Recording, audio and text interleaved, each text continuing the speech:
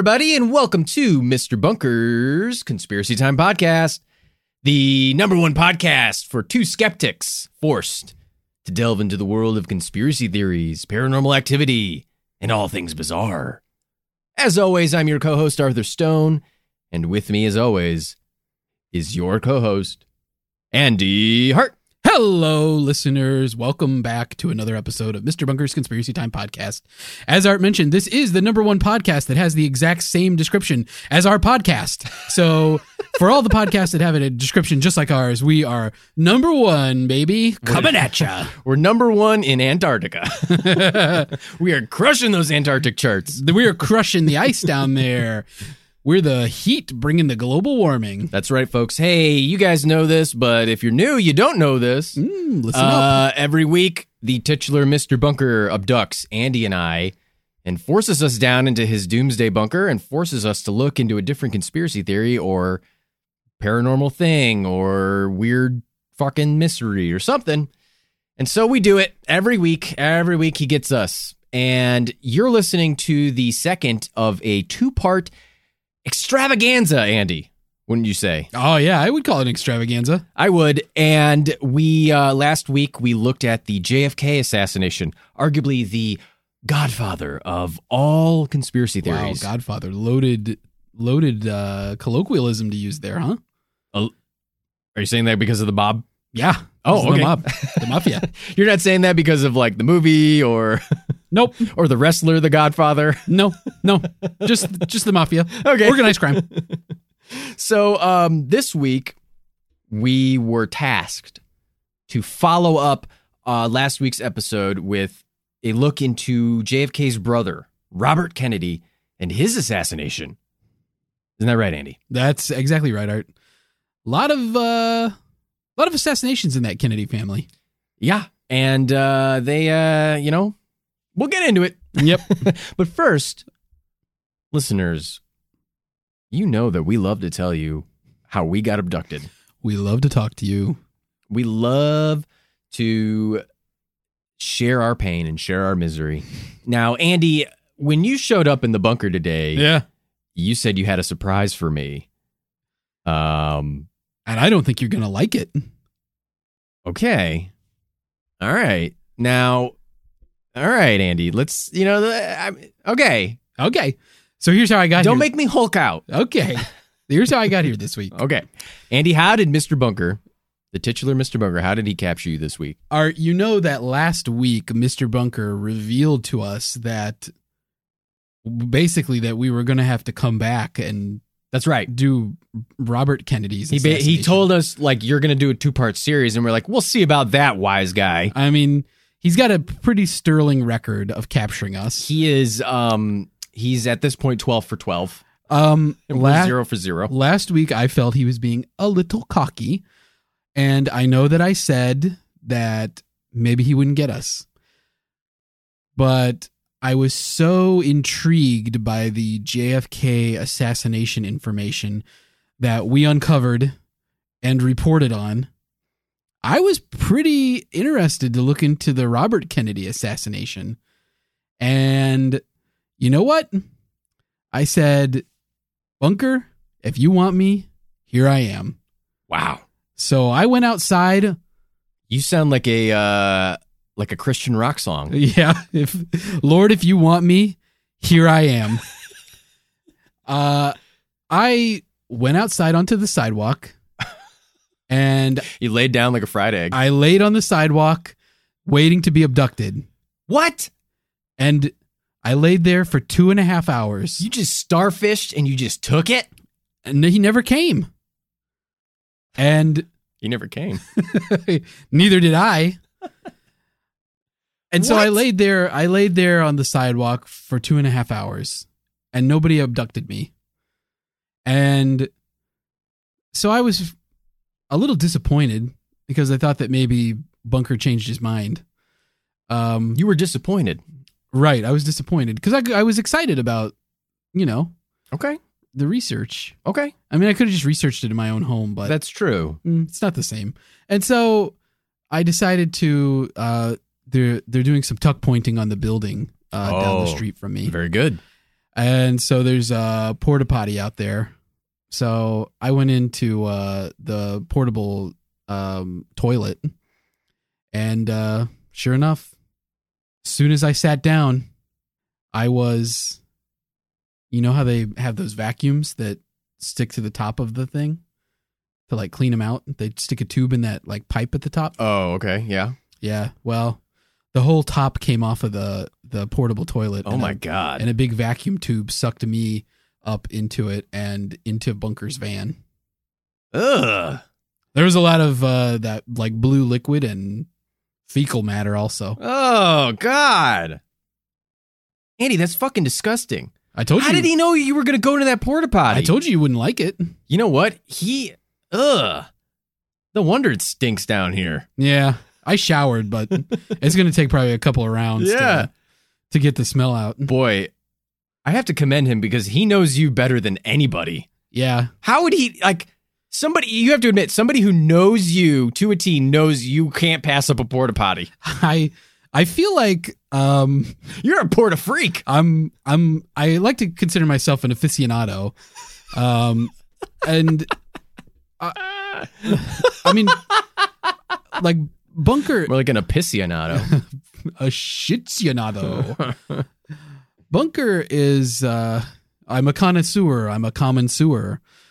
Bunker is he has a flair for the dramatic because he could have just asked me when I was on the sidewalk. That's not what he does. I know. He waited until I was most vulnerable, and then he, did his cartoon thing and sucked me up into a giant vacuum tube.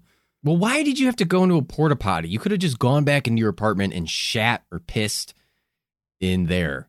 I don't understand why you have this addiction to porta potties. Look, we all don't shame me. I'm not. Listen, Don't shame it's me. not a kink. It's not. It doesn't matter. It's just logic. It doesn't matter. It doesn't matter. If you like to use a portable toilet, go for it. I happen to like urinals that are molded in plastic, one solid piece, and that are a part of the structure in which I'm standing. And you like it when the toilet seat is just open and I like hovering above a hole, a big pit, a cistern full of waste. Listeners, I wish you could see the anger and the fire burning behind Andy's eyes as he's saying I won't to let me. this go. Well, I Andy, like that there's an indicator on the door that tells people, I'm in here. yeah. Don't bother knocking. Because the porta potties are rocking. Don't rock the porta potty, Andy. Don't tip it over. No. Well, Andy, I'm sorry that I made fun of your love of porta potties. I forgive you. And I'm sorry that Bunker took you when you were most happy sitting on the toilet. He ripped that away from me. Jeez. I was happy, and then he snatched it away from me. Andy is in a bad mood, listeners. He's not having it, but I'm here too. I Yeah. got captured too. You And got captured. I'm not just going to lay down and take it. Okay? I haven't reached that point yet. Art's not gonna take it. No. He's not going to take it. It's my D. Snyder. It's pretty good. I'd give it a D. Listeners, I was antiquing. I was going around to all the antique shops. You know how I do. Yeah. Looking for, Talk about an addiction. oh yeah. Looking for that next, next score. piece, next piece of mid-century modern furniture. He's looking for a piece of history. That's right. Well, he already went into the antique shop and he was looking for a piece to steal. Is that Devil Went Down to Georgia? Kind of. Okay. It's It sounded like it. based loosely off of that. Anyway, I changed some of the words. Andy, I was antiquing and I was walking around the store and I saw a large grandfather clock. Now, you're familiar with grandfather clocks, right? Yeah. I'm also familiar with Grandfather Claus.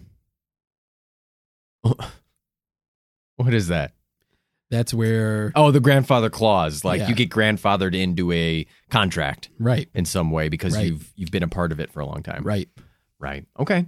Great. I was thinking like Claus is in a bear or Santa Claus. an animal. Yes, also Santa Claus. But you went with contracts. Okay, Mhm. cool. Anyway. I have a vivid imagination. Oh, man. Oh, boy. The young Andy dreaming up of forms and different... Ideas are just popping all the time in my brain. I saw this grandfather clock and I was fascinated with it. And for those of you out there that don't know what a grandfather clock is, you can Google it. And one of the pieces of a grandfather clock is the large, I don't know the technical term, but it is a weight at the end of a like a long, what would you call it? It's a pendulum. Pendulum. That's the technical term. It's a pendulum and it swings back and forth Right. to help move the gears that turn the clock hands in a Yes. rhythm that keeps it on time. Right. And Andy, I was just fascinated by this clock. And I was looking into it and I was looking deeper and deeper. I had no intention of buying a grandfather clock, Oh, no. but I just kept looking into it. Oh, no. And the pendulum was swinging back and forth in such a way, Andy, that I just started feeling a little sleepy. And then all of a sudden, no. before I knew it, I was in a trance. Oh, no. And then I woke up here. Turns out it was Mr. Bunker dressed as a grandfather clock. He hypnotized me, and I must have gotten myself here in some way. Well, I have no recollection. if he hypnotized you, he probably brought you here. He could have. Can Maybe I ask a follow-up question? Yeah. What was the pendulum? Huh? What was the pendulum? It was gold. Oh, okay. It was like a gold ball at the end of a stick. Okay. A gold Okay. stick. Okay. Very simple. Okay. The I was ornate concerned. points of this clock were on the outside. I was concerned there was a part of his anatomy. Good God. That would have been a real twist. Listen, Mr. Bunker's a lot of things, but so far he is not a fucking pervert. That's 100% true. So far. We'll see where the night takes us, listeners. Well, Andy, my abduction story was pretty fitting, wouldn't you say? Yeah, how apropos. Yeah. Very almost like he planned it that way. Yeah, almost like he was making a point. Listeners, it's apropos because we are discussing the Robert F. Kennedy assassination today. Right, Andy? That's correct, Art. Now, a big portion of this, as we'll get into this assassination, is the alleged assassinator,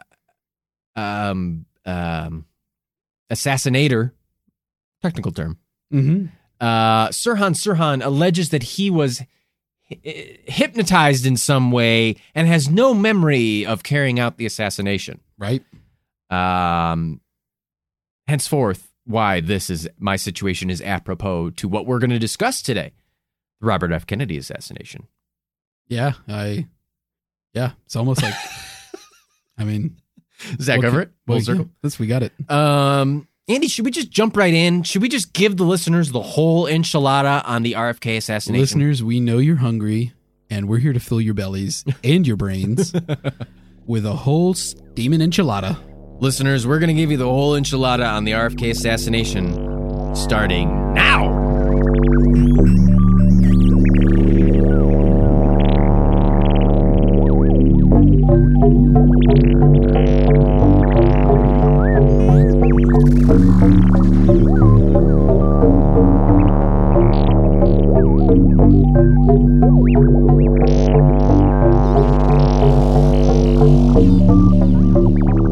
Okay, Art. Here we are. Here we are, Andy. We knew this was coming. We did. Last week, we gave the listeners a steaming hot plate of the whole JFK enchilada. That's right. And we're back in the kitchen, aka the bunker, to cook up a whole RFK enchilada this week. Now, I'd say that compared to last week, this week's enchilada maybe has a little less red sauce, if you catch my drift, but is just as meaty. Now, Art, last week you asked me my impressions of JFK before we started. So, same question to you, but different person. What are your impressions of RFK? I think after reading a little bit about him as a person, he seemed a lot more of like down the straight and narrow kind of guy, right? Uh-huh. JFK on the outside was this perfect, charismatic machine. Yeah. But behind closed doors, he kind of had some issues, and there was some shady stuff, and he had issues. We'll just put it that way. Yeah. Bobby seems like the little brother who watched his older brother go through those things and said, I'm not going to make the same mistakes. Mm-hmm. And so he seemed like he's a very devout Catholic, allegedly, I guess. I mean, I think a little bit more than JFK. I think that's fair to say. Sure. He seemed like unwavering. Like he could not be, he took everything to the T. There was no gray area with RFK. It was good and evil, and he was on the side of good. Yeah. And I think generally he was a pretty decent guy. But like his brother, not the best at making friends with the right people, and sometimes pretty good at making enemies of the wrong people. Fair to say? I think that's fair. Yeah. Or The Kennedys in general. I mean, they... Well, and maybe it's not so much even like making enemies with the wrong person, whereas it's just like they get into places where there's some bad people. They're doing the right thing, but, sometimes it's just... There's a lot of incompetency, too.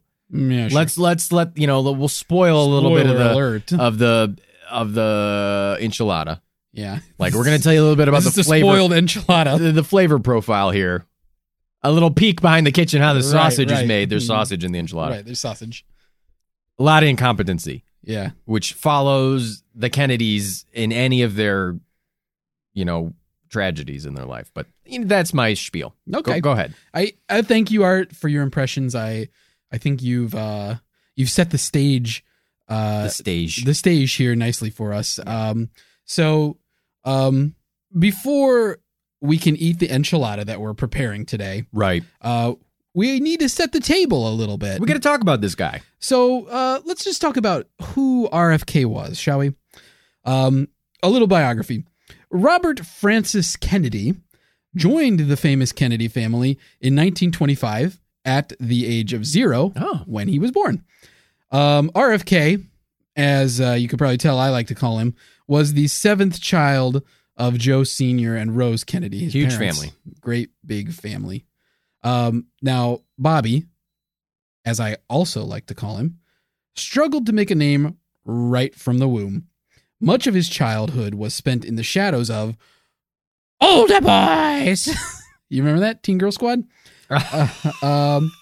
Teen Girl Squad. Teen Girl Squad! Older boys! There you go. Yeah. Older boys! Namely, his brothers, Joe Jr.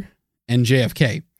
Now, Bobby yearned for Joe Sr.'s affection. As you can imagine with being in a family that big. Right, he wanted daddy's love. But he rarely found it. Joe Sr. even considered Bobby to be the runt of the family. And Andy, by runt, you're not talking about those delicious, super hard fruit candies either. I'm a runt fan. Oh, okay. Interesting. Banana was good. Hot take, Art. I'm full of them. Banana? The banana one was good. Orange was the best. And the lime was really good. There's a lot of good ones, but banana was surprisingly tasty. Now, anyway, we're talking he was a smaller, weaker child. It's just a small, weak kid. Yeah, he's a runt. Yeah, he's a runt. Okay, so despite this, listeners, RFK managed to forge a really close bond with his mother, Mommy Rosie Kennedy, as I like to call her. Now, Mommy Rosie Kennedy found her little Bobby boy, as I like to call him, to be a sensitive and pious young man. These are traits she encouraged. Traits, though, that, did not endear little Bobby boy to his father, Papa Joey K, as I like to. I got lots of nicknames. Yeah, you're very familial with the Kennedy clan. Oh, yeah. Very familiar. From one Catholic to another. Right. It's all in the family. Fighting for Papa Joey K's attention caused little Bobby boy to develop a tough demeanor, as you can imagine. I mean, 7 kids. You hear this all the time from comedians or celebrities that come from big families. Yeah. You got to fight for that attention. Yeah. Much like me, Andy, he wasn't afraid to mix it up and stand out. Very true. Unlike you, though, Art, Bobby never lost his sensitive side. I'm dead inside. And that's true. And throughout Bobby's life, he continued to be the most devoutly Catholic Kennedy boy. As we mentioned, and that's not exactly a high bar, but, there you go. Bobby eventually was able to earn his father's respect for being what Joe Sr. called, quote, tough as nails, end quote, while still being the apple of his mother's eye. This personality duality is what I'm going to call it, eventually came to define RFK's public image.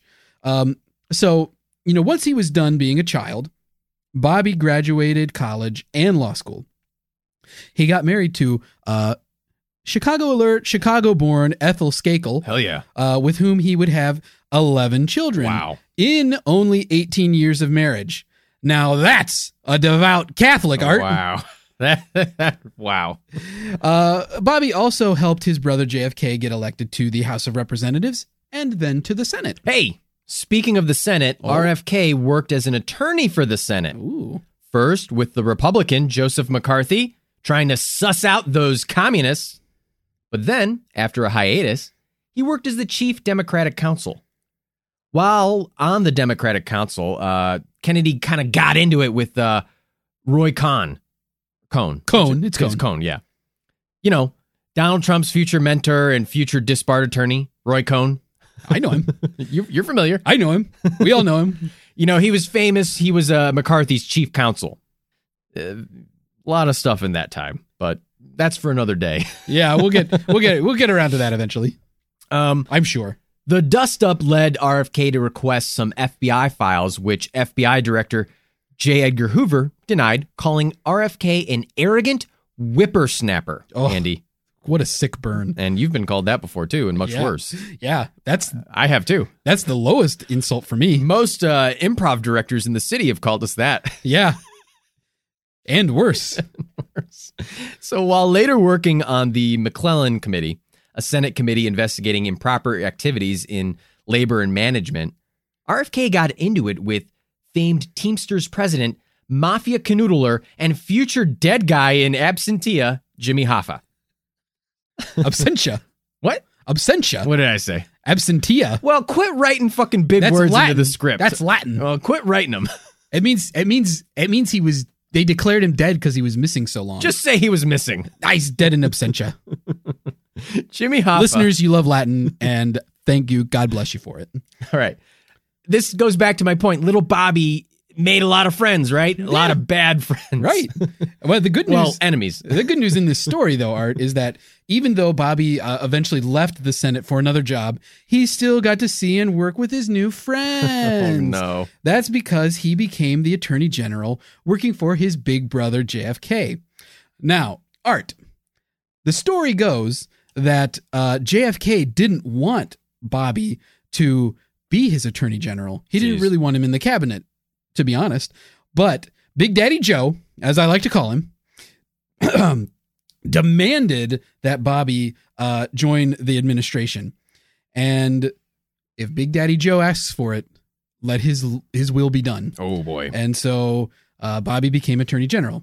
Now, as Attorney General, Bobby ended up becoming one of JFK's most trusted advisors. He got involved in most areas of the administration. He became JFK's doer. Like whenever Right. JFK needed something done and needed it done quickly and handled well, he asked Bobby to do it. JFK kind of grew to accept Bobby's role. Right. I mean, JFK didn't consider him to be super experienced before, but he earned his respect by being very, proficient at his Yeah. job. So, but all these additional responsibilities, which honestly were outside of the scope of the Attorney General's position, didn't cause Bobby to lose sight of his true passion, though. Right. As he continued to go after Jimmy Hoffa. And as we mentioned last week, listeners, during Bobby's tenure as Attorney General, mafia convictions saw an 800% increase. Bobby's focus on organized crime, his advocacy for civil rights legislation, and his personal relationship with Dr. Martin Luther King Jr. and other civil rights leaders put him at odds with J. Edgar Hoover again. J. Edgar Hoover, of course, wanted the Justice Department to focus on prosecuting or persecuting, am I right? Communists. Then, Andy, everything changed. As you know, listeners, President JFK was assassinated in 1963. Hoover called to tell Bobby his brother had been shot, hanging up before Bobby could ask any questions. I mean, that's fucking cold. That's pretty ice cold. Yeah. Bobby said later he thought Hoover enjoyed telling him the news. Not long after, RFK got the call that JFK was DOA. In a compassionate move, our old pal Lyndon Baines Johnson called Bobby about an hour later to see if it would be okay if he took the oath of office right away instead of waiting to fly back to Washington. Oh, by the way, sorry about your brother. But hey, yeah. By the way, oath of office? Yeah. I mean, Jesus Christ. Bobby was obviously devastated, as, you would be. Though he and JFK weren't close as kids, they grew very close as adults. And JFK's assassination crushed Bobby. Yeah. And in the wake of the assassination, RFK had an uncertain political future. Yeah. He was seen by some as a strong candidate for LBJ's VP, vice president. But the two of them disliked each other so much that Johnson wouldn't consider it. LBJ eventually selected the original Triple H to be his running mate. That is Hubert H. Humphrey, the senator from Minnesota. Bobby did eventually leave his cabinet post to run for Senate in New York State. He won, and he became a champion of social justice and a critic of LBJ's Vietnam policy. Eventually, Senator Kennedy became presidential candidate Kennedy, entering the 1968 presidential contest. He entered the race late, but managed to win the Indiana and Nebraska primaries, setting up a big-time showdown with fellow senator and presidential hopeful Eugene McCarthy in the California primary.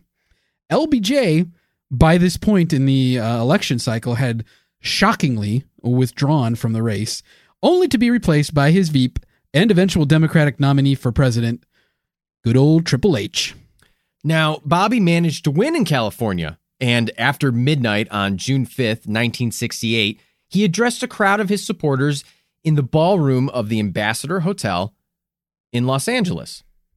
He finished his speech with the line, Now it's on to Chicago, and let's win there. That's not bad. I'm a Catholic. Yeah, you got it. I'm from Boston. Yeah. Bobby was referring to the Democratic Convention, which was to be held in Chicago, and with a good showing in the remaining primaries. For our non-U.S. listeners, yes, this is part of the convoluted, some would say, electoral process we discussed at no length last week. We told you to look it up, and we're going to say the same thing again. It's a lot of, you can Google it yourself. That's not what the show's about. That's not what the show's about. It's not part of the enchilada. Right. RFK would have had a shot, oh boy, at becoming the Democratic Party's candidate for the presidency in 1968. And for all of you Chicago heads out there, like me, I'm not a Bostonite. I'm a lifelong Chicagoan. The 1968 Democratic Convention was the one where longtime Chicago mayor and corrupt machine politician Richard J. Daley had Chicago police brutalize peaceful protesters so he could properly show off how great Chicago was. A reputation we live up to today, folks. Man. Police used so much tear gas on protesters gathered in Grant Park that the fumes bothered Triple H. Humphreys, the other candidate. Hubert Humphrey, yeah. Hubert Humphrey. Well, he showered in his room at the Hilton. Yeah. You got gassed in the shower. Yes, Art, this certainly was a tumultuous time in the United States, to say the least. Now, before any of that happened, though, Bobby Kennedy won the California Democratic primary. So let's go back to L.A., back to those cool ocean breezes, LA. to the Ambassador Hotel ballroom where RFK just finished his speech. Now, after the speech, Bobby planned to exit the ballroom and go to another part of the hotel to greet more supporters. The press, though, asked for a press conference, and Bobby's campaign aide, Fred Dutton, called an audible and decided Bobby would skip the other gathering in favor of the presser. So Dutton also determined that instead of going through the ballroom, Bobby would exit through the kitchen and the pantry behind the ballroom to get to the press quicker. So as Bobby left the podium and tried to exit, his security guard, former FBI agent William Berry, stopped him and said, "No, it's been changed. We're going this way." Now, listeners, it's important to note that presidential candidates did not traditionally receive Secret Service protection, so Bobby's only security detail that night was Berry, plus 2 unofficial bodyguards, decathlon gold medalist Rayford Johnson, and American football player Rosie Greer. Not part of the CFL. No, this was full on. We're talking Los Angeles Rams here. Also working security at the hotel that night was a guy by the name of Thane Eugene Caesar, a late addition to the security detail at the hotel who reportedly hated the Kennedys. Important to note, Caesar was in the kitchen behind RFK during the shooting. And now, by the way, after Bobby Kennedy's assassination, and I mean literally the day after the assassination, LBJ signed an order mandating Secret Service protection for candidates and their families. Jeez. Anyway, William Berry and Fred Dutton tried to lead Bobby through the doors of the kitchen. They started to clear a path, but then Bobby got blocked by the crowd. Mm-hmm. The hotel maitre d', Carl Uecker. Oh, jeez. Like Bob Uecker. I am like 0 for 10 on pronouncing things tonight. We got to get you like a guide. I don't know how to read. Guide to pronounce names. Jeez.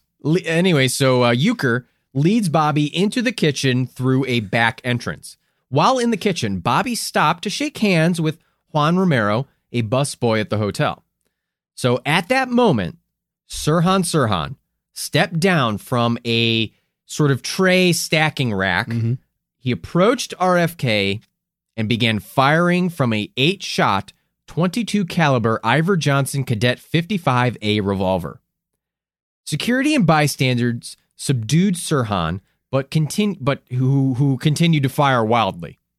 Aside from Bobby, 5 other people were shot. RFK himself was hit 3 times. 1 shot entered behind the right ear and dispersed bone fragments into his brain. The other 2 shots entered behind his right armpit, with 1 exiting through his chest, and 1 lodged into his neck. As he lay bleeding on the floor, Romero cradled his head. When paramedics arrived and lifted him onto the stretcher, Bobby whispered, "Don't lift me." Those were his last words. RFK was transported to Central Receiving Hospital, where doctors had to manually massage his heart to get a good heartbeat. He was then transferred to the Hospital of the Good Samaritan, just a few blocks away. Doctors performed surgery to attempt to remove the bullet from Bobby's neck and the bone fragments from his brain, but the attempts were unsuccessful. Bobby Kennedy lost the ability to not be dead at 1:44 a.m. on June 6th, 1968. You have a way with words, Andy. I am a poet. Following an autopsy, RFK was transported to Manhattan, where thousands came to view the closed casket. After a funeral mass, his body was taken by train to Washington, D.C., where thousands lined the tracks to pay respects. RFK is buried in Arlington National Cemetery near JFK. Meanwhile, back in L.A., Sirhan is arrested, charged with RFK's murder, convicted, and sentenced to death, later commuted to a life sentence when California abolished the death penalty. With that, it looks like everything is wrapped up in a nice little package. Right, Dart? Be careful, Andy. You'll throw out your back jumping to conclusions like that. You didn't stretch properly, and your general health is poor. That's fair. Also, you're a pig. Okay, well, I don't know. It seems a little harsh, extreme, but that's what you get. Yeah. Don't jump to conclusions on Mr. Bunker's Conspiracy Time podcast. So, while this all seems pretty straightforward, listeners, many have called into question Sirhan's role in the murder of Bobby Kennedy. Before we jump into the unanswered questions, let's talk about what we do know about Sirhan and his trial. Sirhan was born in 1944 to a Christian Palestinian family in Jerusalem. His early life was defined by the Arab-Israeli conflict in his homeland. His older brother was run over and killed by a military vehicle, swerving to avoid gunfire. In 1948, with the expiration of the British Mandate and establishment of Israel, Sirhan's family had to move to a Jordanian-controlled British or East Jerusalem. So they had to move. Interestingly enough, RFK was in mandatory Palestine in 1948 as well, sending dispatches back to the USA for the Boston Globe. While in Palestine, he developed an affection for the Jewish inhabitants. RFK was a steadfast advocate for Israel while a senator.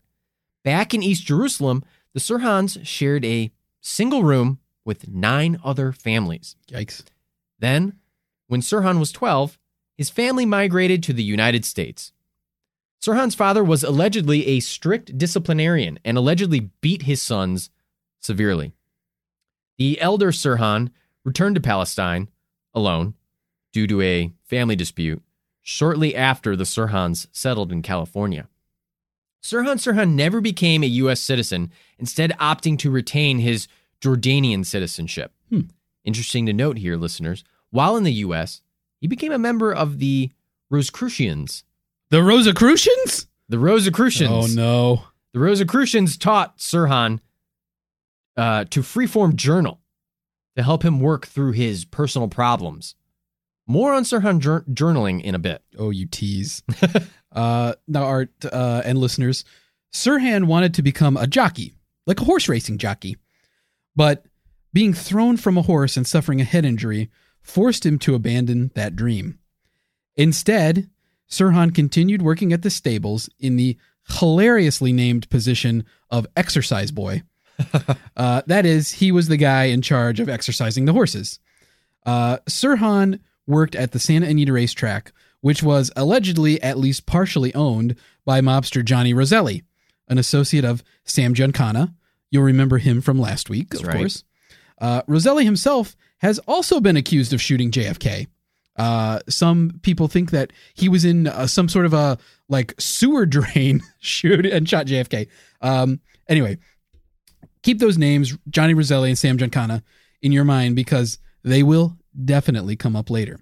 So, listeners, eventually Sirhan would go on to be arrested and put on trial for Bobby Kennedy's assassination. But you knew that. Let's talk about that trial, though. While in police custody, Sirhan admitted to assassinating Kennedy in a recorded confession. The judge, however, did not accept Sirhan's confession and also refused to let Sirhan change his plea from not guilty to guilty. Sirhan was represented at trial by Grant Cooper, an attorney who, at the time, was pending an indictment of his own for possessing stolen grand jury proceedings related to the Beverly Hills Friars Club card cheating scandal. Wow. Right. So Cooper, in that case, represented none other than aforementioned mobster Johnny Roselli. So he was representing Johnny Roselli in this Friars Club card case. Now, during the trial, Cooper's strategy was to not deny Sirhan's guilt, but to show that the shooting was an impulsive act perpetrated by a person with diminished capacity. Cooper basically didn't challenge the state. He was just trying to avoid the death penalty. That's right, Andy. The defense's star testimony came from a law psychiatry professor from Cal Berkeley who testified that Sirhan was suffering from, you guessed it, diminished capacity at the time of the shooting. There it is. Great, right? Yeah. The only problem was Sirhan himself offered anything but star testimony. Oh, no. During the trial, Sirhan testified that he had killed RFK, even though he didn't think bad of him. Okay, confusing. Interestingly, Sirhan also testified that he had killed Kennedy with 20 years of malice aforethought. Okay, not helping. As you say. When Cooper asked Sirhan to explain his reasons for killing Kennedy, Sirhan began an anti-Zionist rant. There you go. Throughout his life, Sirhan maintained anti-Zionist views, owing to the devastation he witnessed as a child. After the assassination, in fact, police would find a journal at Sirhan's home in which he had written about his desire to assassinate RFK before June 5th, 1968, which was the first anniversary of the Six-Day War between Israel and neighboring Arab countries. Police also found an article in Sirhan's pocket where RFK was quoted voicing his support for supplying military jets to Israel. This information hurt Sirhan at trial, and the prosecution entered pages from the journal into evidence. And as we already know, Sirhan was convicted and has been in prison ever since, being denied parole multiple times. After the trial, or since the trial, maybe I should say, Sirhan has said that he does not remember shooting RFK and does not remember some of the statements he made during trial. He's also said that he only testified that he killed Kennedy on the advice of Cooper, who Sirhan claims suggested he confess in order to, as we said, lessen the chance of receiving the death penalty. Okay, Andy. So we know a lot of the facts and circumstances at this point. I think it's time we delve into the alternative hypothesis surrounding the killing of RFK. Hey, great idea, Art. After all, this isn't Mr. Bunker's history class podcast. No, it's not. So, listeners, there are a few prominent ideas about the assassination. Some involve Sirhan being the shooter. Others, though, suspect that another assassin murdered RFK. Let's explore some of the key questions which form the basis of this speculation. Let's talk about one big thing, which is RFK's autopsy. Oh, yeah. The autopsy determined that the fatal shot was the shot behind Kennedy's, Bobby's ear that went into his skull. Mm-hmm. That shot, according to the autopsy, was fired from a distance of 1 to 3 inches. The autopsy also found powder burn on the other wounds and on the bullet hole in Bobby's jacket, suggesting that those shots were also delivered from close range. Now, Sirhan approached RFK from the front, and some witnesses testify Sirhan was never closer than a foot away from RFK. Still, other witnesses say that Bobby was turned to his left when Sirhan approached, which would have exposed his right side where all the bullets entered. Okay. And another key component of the debate between one shooter versus multiple shooters are the number of shots fired. Sirhan's gun only held 8 shots, all of which were fired. 3 of the bullets hit Bobby. 2 of the 3 that hit him stayed lodged in his body. Another bullet missed Bobby, but left that hole in the jacket we mentioned earlier. Now, aside from RFK, 5 bullets were also lodged in the bodies of 5 other people. The LAPD found 3 bullet holes in ceiling tiles, which they explained as the result of ricocheting bullets that eventually hit people. There were also reportedly bullet holes in the kitchen door frame and walls. News photos of the investigation appear to show authorities measuring the bullet holes in the door frame. The FBI's crime scene report lists 4 bullet holes in the door frame and walls. The LAPD, however, does not agree that bullets were lodged in the doorframe. It's impossible now to test this hypothesis because the LAPD incinerated the doorframe and the ceiling tiles after Sirhan's trial, even before he had a chance to appeal. And interestingly enough, the Ambassador Hotel has since been torn down and replaced by a Bobby Kennedy school. Well, there you go. So if all of these bullets were in the room and the victims, Sirhan could not have been the only gunman. Well, there's an important note here too, Andy, it's the JFK-like presence of a audio recording of the assassination. Oh. That has been more recently analyzed. Mm-hmm. Forensic expert, let me try and get this name, Philip von Prague. I think that's pretty good, yeah. Analyzed a recording taken by reporter Stanislaw Prozinski. Whoa, wow. Ooh, nailed it. Jeez. And determined that the audio contains 13 distinct shots, including instances where shots occur too close together to have been fired from the same weapon. These findings, though, are disputed by some other forensic experts. Hey, Art? Yeah, Andy. All this conflicting evidence is making me mad. Mm-hmm. I'm going ballistic. So let's talk about the ballistics evidence. Oh, brother. In 1975, that's 7 years after the assassination, for you math whizzes out there, a judge in LA convened a panel of forensics experts to re-examine the evidence. The panel found that the bullets that hit RFK were all fired from the same gun, but that a match between the bullets and Sirhan's gun could not be made. They made that determination after firing Sirhan's gun in an attempt to make a match. Author Dan Moldea, who wrote the book The Killing of Robert F. Kennedy, talked to the LAPD crime lab about why the panel was unable to find a match to Sirhan's gun. The crime lab told him that after the trial, they took Sirhan's revolver and fired it hundreds of times. Just for funsies. Just for funsies. Just having a blast. Shits and giggles. Shooting a revolver. Shoots and giggles. Shoots and giggles.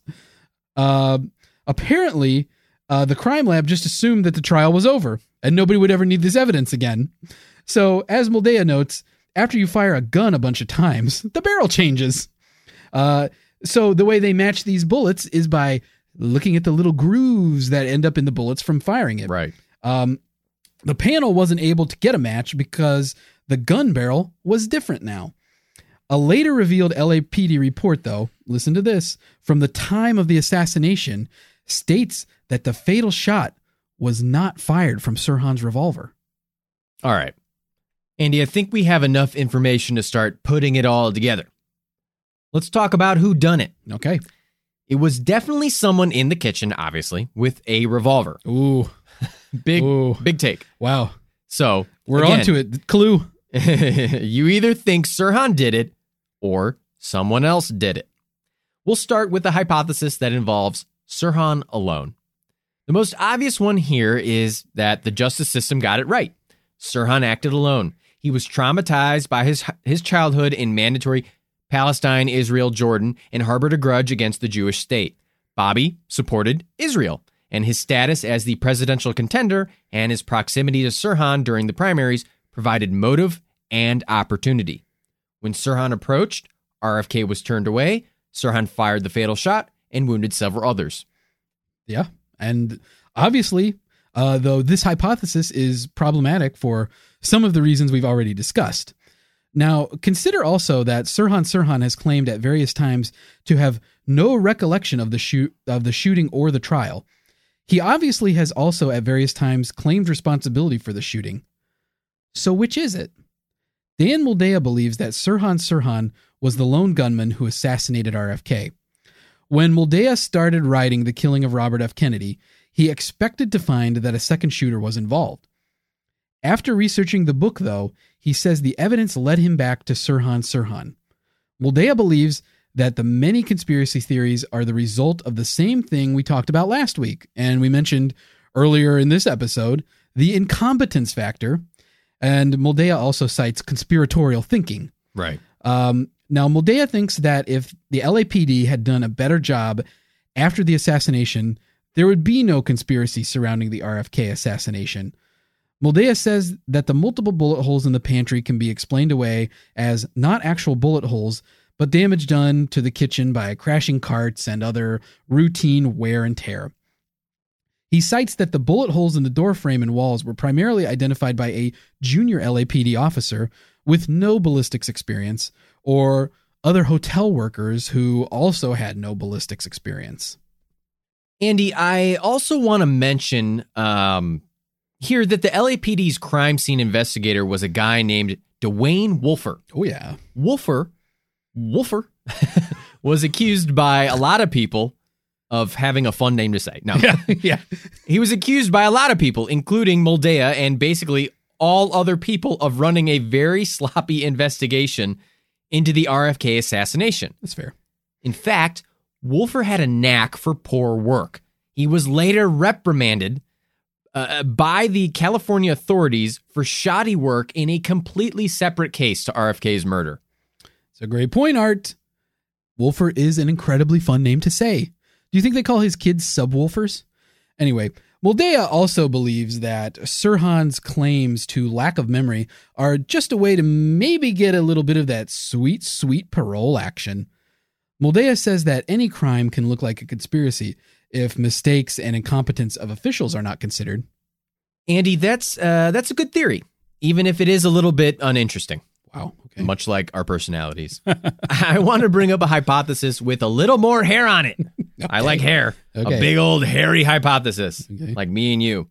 Andy, what if Sirhan was MK Ultra, Ooh, okay. right? Right. Because some folks think that he might have been. Peter Evans, author of the book Nemesis, suggests that Sirhan Sirhan was hypnotically programmed to assassinate JFK.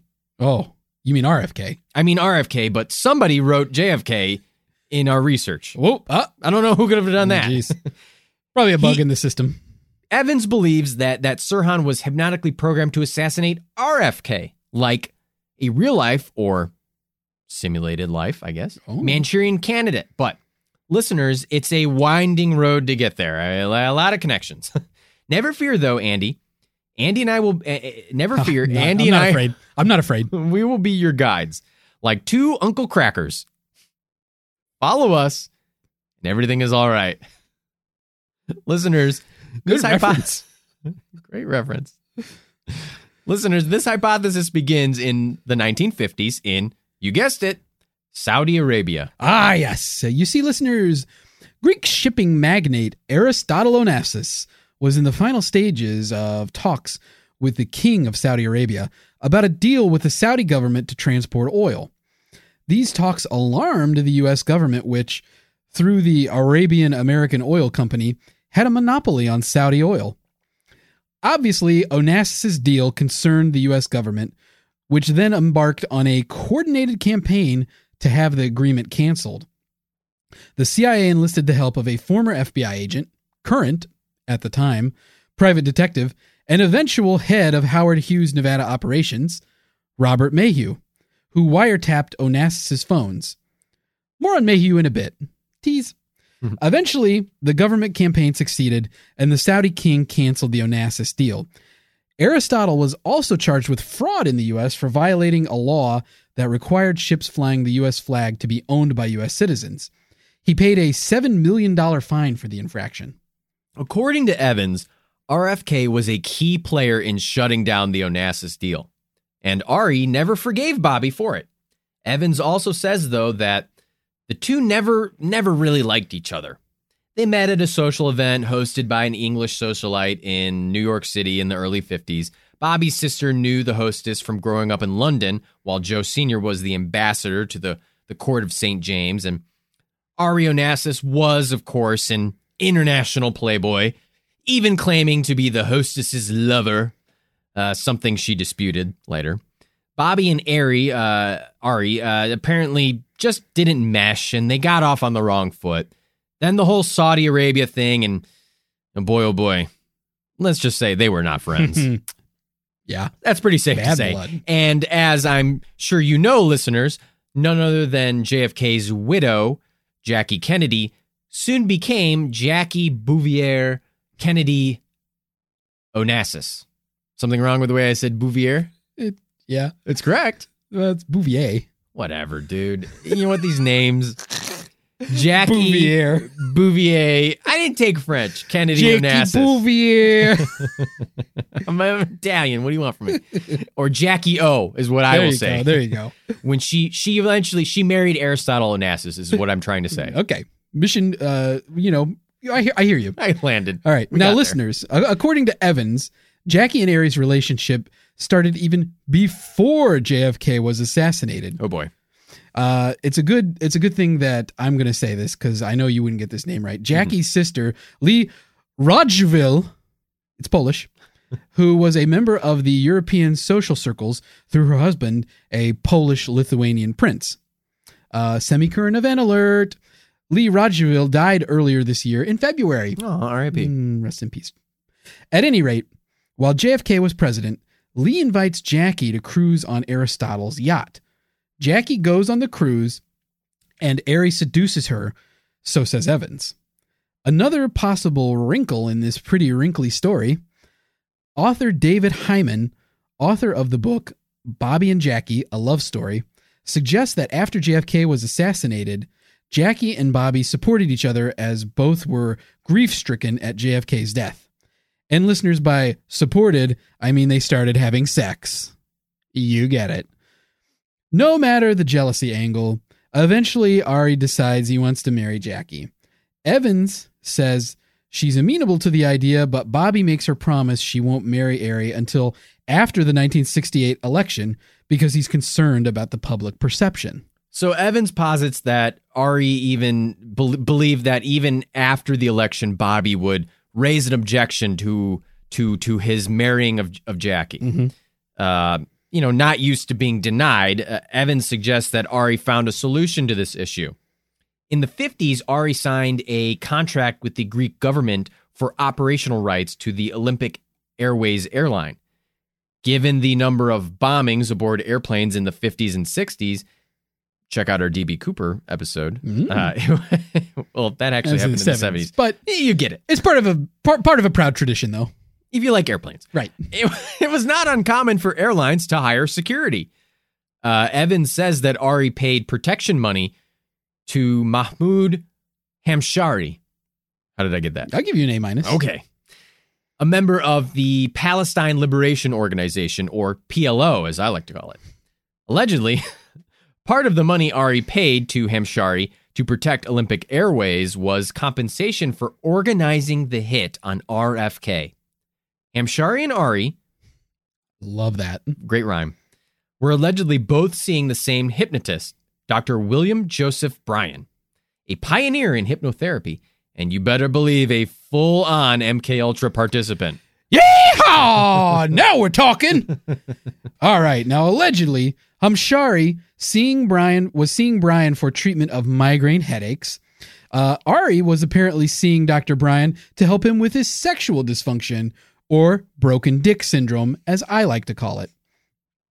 With Ari's money and Hamshari's help, Evans believes Dr. Bryan hypnotized Sirhan into murdering RFK.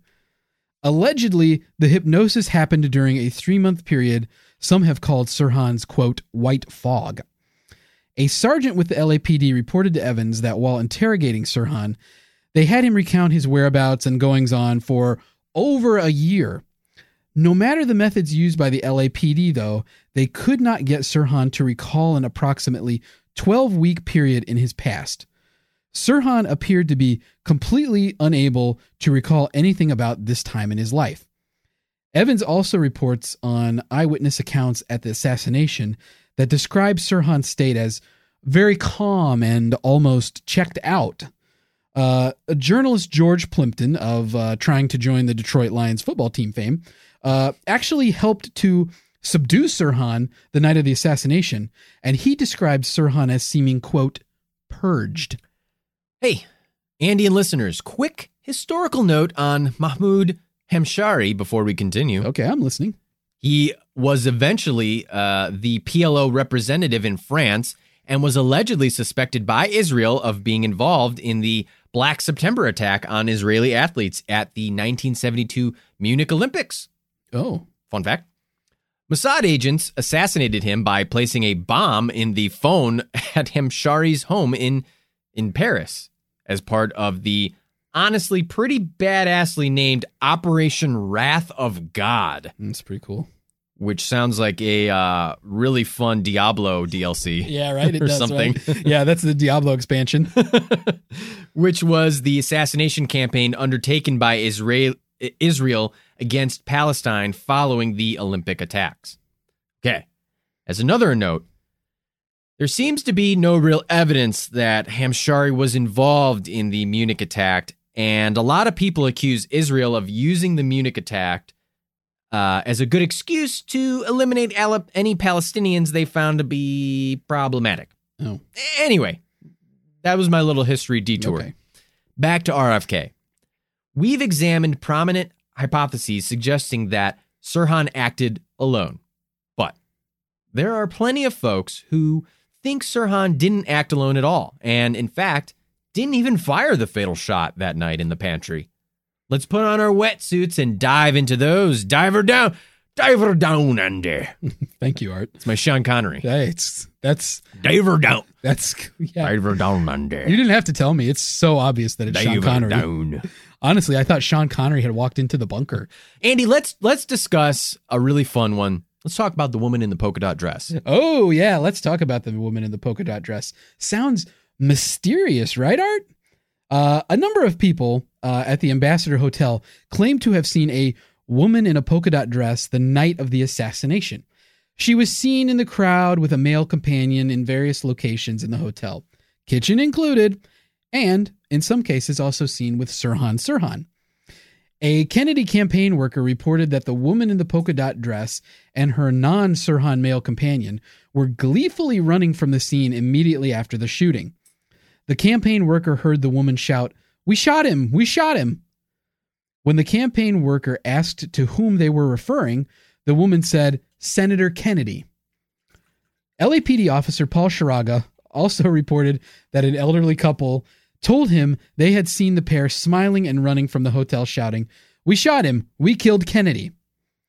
Did one or both of these people pull the trigger and fire the fatal shot? Or were they involved in a more obscure way? Some have suggested that the woman in the polka dot dress was possibly the person to trigger Sirhan to snap into his hypnosis programming. One of the people to suggest this is none other than Sirhan Sirhan himself. In the interest of giving you the whole enchilada here, folks, Sirhan did make this claim while under the hypnosis of hypnosis expert Harvard professor Dan Brown. Sirhan claimed that he was attracted to the woman, and after they met, she led him into the pantry. Sirhan then claims that the woman touched or pinched him, which sent Sirhan into a trance, where he believed he was on the shooting range. Sirhan also claimed to see a shot from a second gun during the assassination. Speaking of hypnosis programming, Andy, there is another prominent MK Ultra hypothesis out there. Author Lisa Pease, got that name right, That's good, yeah. who wrote the book A Lie Too Big to Fail, suggests that Sirhan Sirhan was under hypnosis during the shooting, and that he did fire a gun, but that his gun did not contain live rounds, and that the actual shooting was perpetrated by another party.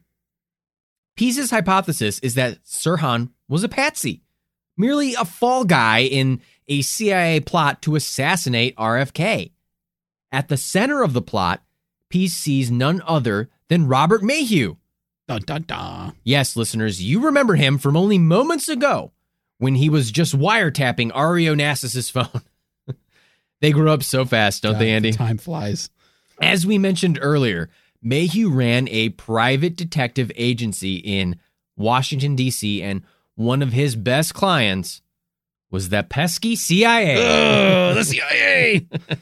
Foiled again. The CIA kept Mayhew on retainer to handle, quote-unquote, sensitive cases like securing prostitutes for foreign leaders, or, in the case of last week, recruiting the mafia to assassinate Fidel Castro. You know, the usual. That's right. That is right, listeners.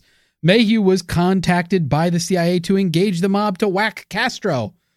Mayhew's first call was to our old friend, Johnny Roselli. Welcome back to the show, Johnny. Glad you're here.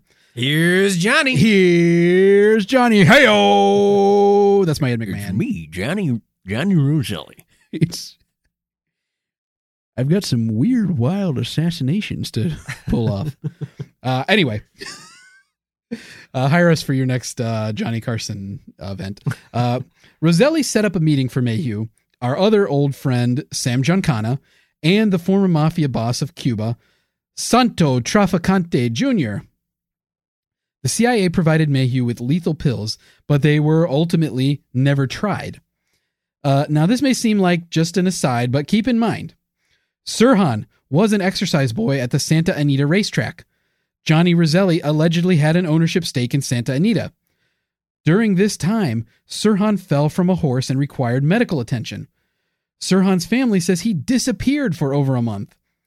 Pease also found records of numerous scheduled doctor's appointments for Sirhan inconsistent with the injuries he supposedly sustained. Professor Dan Brown, you remember him, said that he believes that during these appointments, Sirhan was repeatedly drugged and subjected to mind control experiments, MK Ultra style. Brown has spent considerable time interviewing and hypnotizing Sirhan, and in Brown's capacity as an expert on hypnosis, he claims that Sirhan is one of the most highly hypnotizable people he's ever worked with. Brown says that Sirhan also has extremely strong amnesia following hypnosis. Brown said as well that Sirhan could be trained while under hypnosis to perform the motions of firing a gun. You know, Andy, around the same time as these injuries Sirhan suffered, he met someone he knew only as Radio Man. Not Cuba Gooding Jr. from the hit film Radio. Is this part of the Marvel Cinematic Universe, Radio Man? No. Radio Man met Sirhan under the pretense of their mutual affection for shortwave radios. Oh.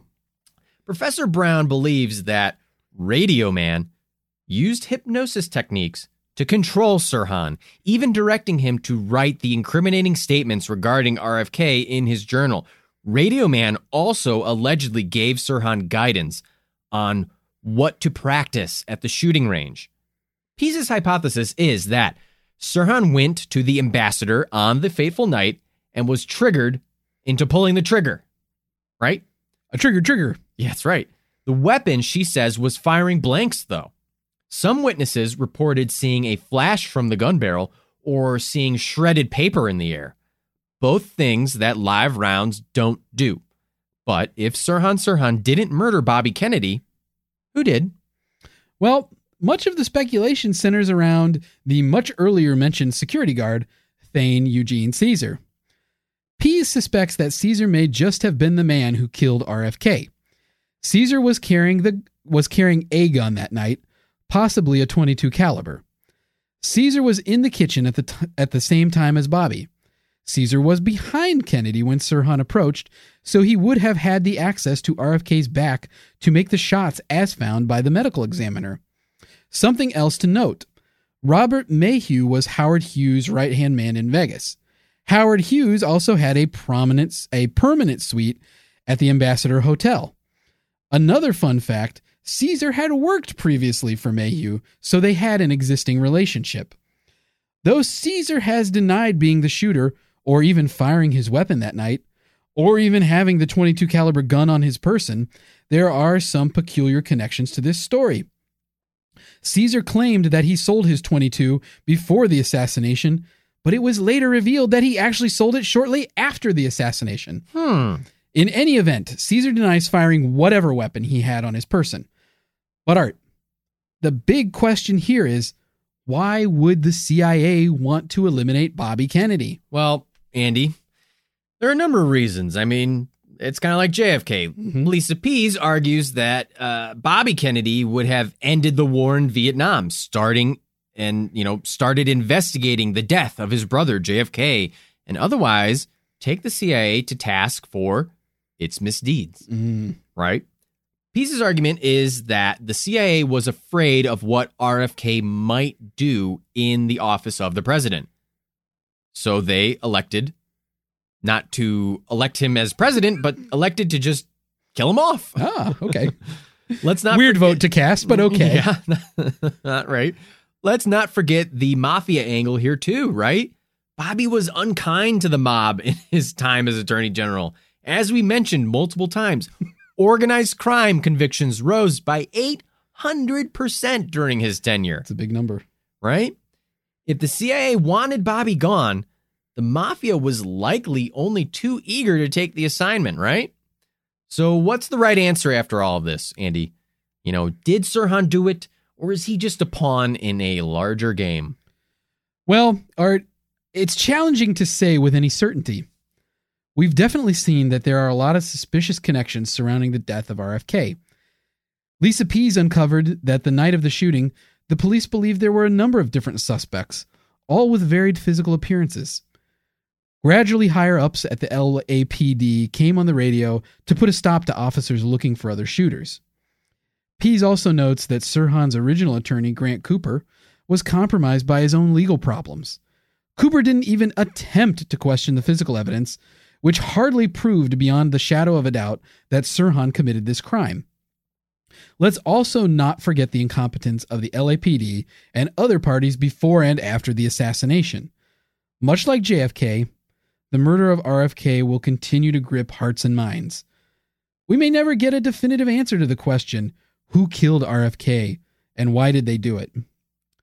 We'll let you ponder that, though, while we finish with this quote from Bobby. Let no one be discouraged by the belief there is nothing one person can do against the enormous array of the world's ills, misery, ignorance, and violence. Few will have the greatness to bend history, but each of us can work to change a small portion of events.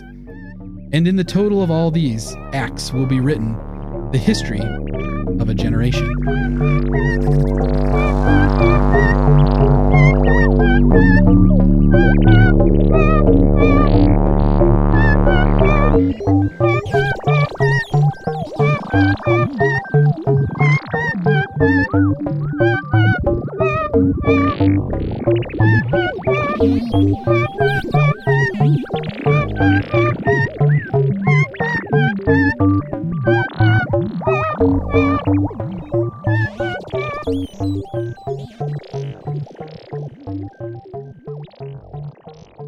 Mr. Bunker's Conspiracy Time podcast will be right back after this brief message.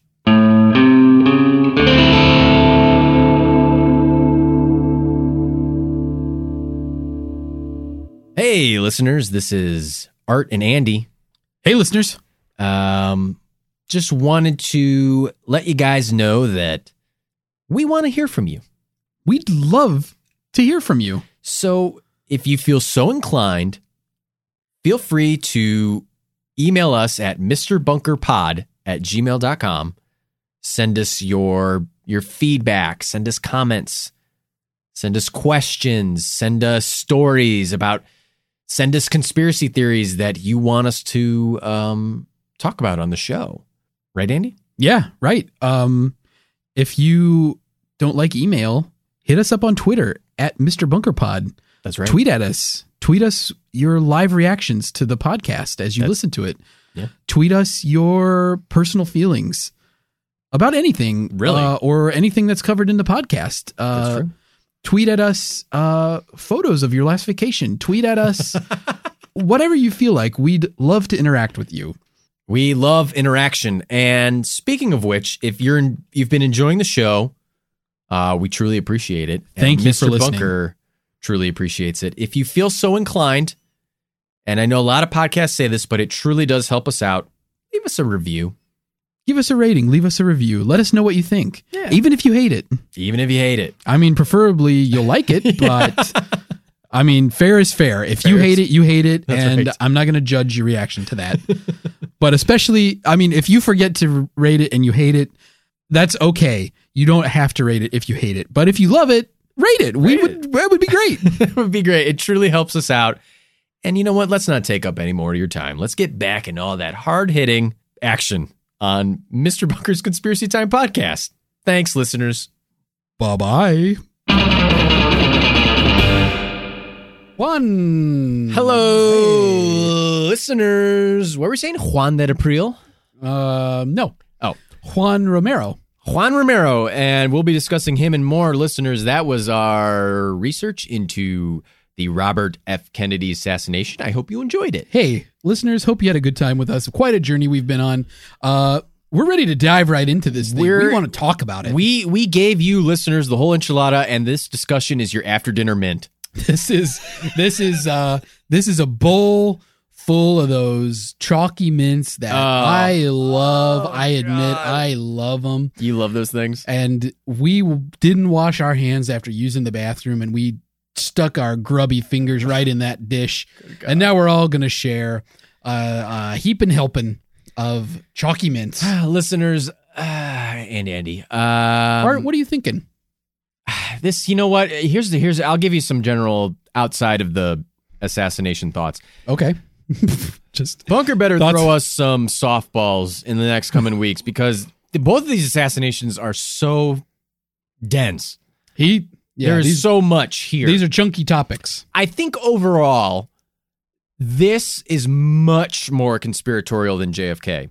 This is much more what the fuck went down than JFK. I think JFK, you start looking at some of the, like we did, we started looking at the ballistics evidence, because there is hard evidence. There's rock hard, throbbing, veiny evidence that we can unpack. Just let an it obscene amount of thrusting hard, and we can go back and forth, up and down, and we can just go through all this evidence so hard, so fast that it comes all over us all over our chest. We just get washed over by evidence. And we're sitting there on our knees, our mouths open, ready to accept this hard evidence. Ready. We're gape-jawed, ready for this hard evidence. Oh, God. But you know what I mean, though? Do you agree with that statement that this is much more conspiratorial due to some of the incompetencies, I will say this, the incompetencies and the lack of hard evidence that JFK has? You know, last week in our research, I became quite convinced, to be honest, that Lee Harvey Oswald acted alone in his assassination of JFK. The evidence was, at the very least, that he killed him. Right. That if nothing else, he perpetrated this slaying by himself. There was not a second person, and if the second person did exist, they didn't hit. They didn't do much. We both kind of agreed in that. Yeah. Spoiler alert, listeners. This is part 2 after all. I mean, Jack Ruby's a big question, right. And obviously, what was Oswald's motivation? But it doesn't feel like it's, once you see that ballistics evidence, it doesn't seem like such a huge conspiracy anymore. To be honest, no. Bobby Kennedy, on the other hand, though, it's a real shit show. It is. Like, I mean, the LAPD bungled this way more than anybody bungled JFK. I mean, the most of the bungling was in JFK's autopsy and the before the parade actions by security agencies. The real problem with Bobby Kennedy is the actual investigation into his death. And I want to save that. I wanted to save this for maybe later in the talking. But I'm sorry. I didn't mean to jump the gun, as it were. Oh, God. Thanks, folks. Catch me at Zany's. Rosemont.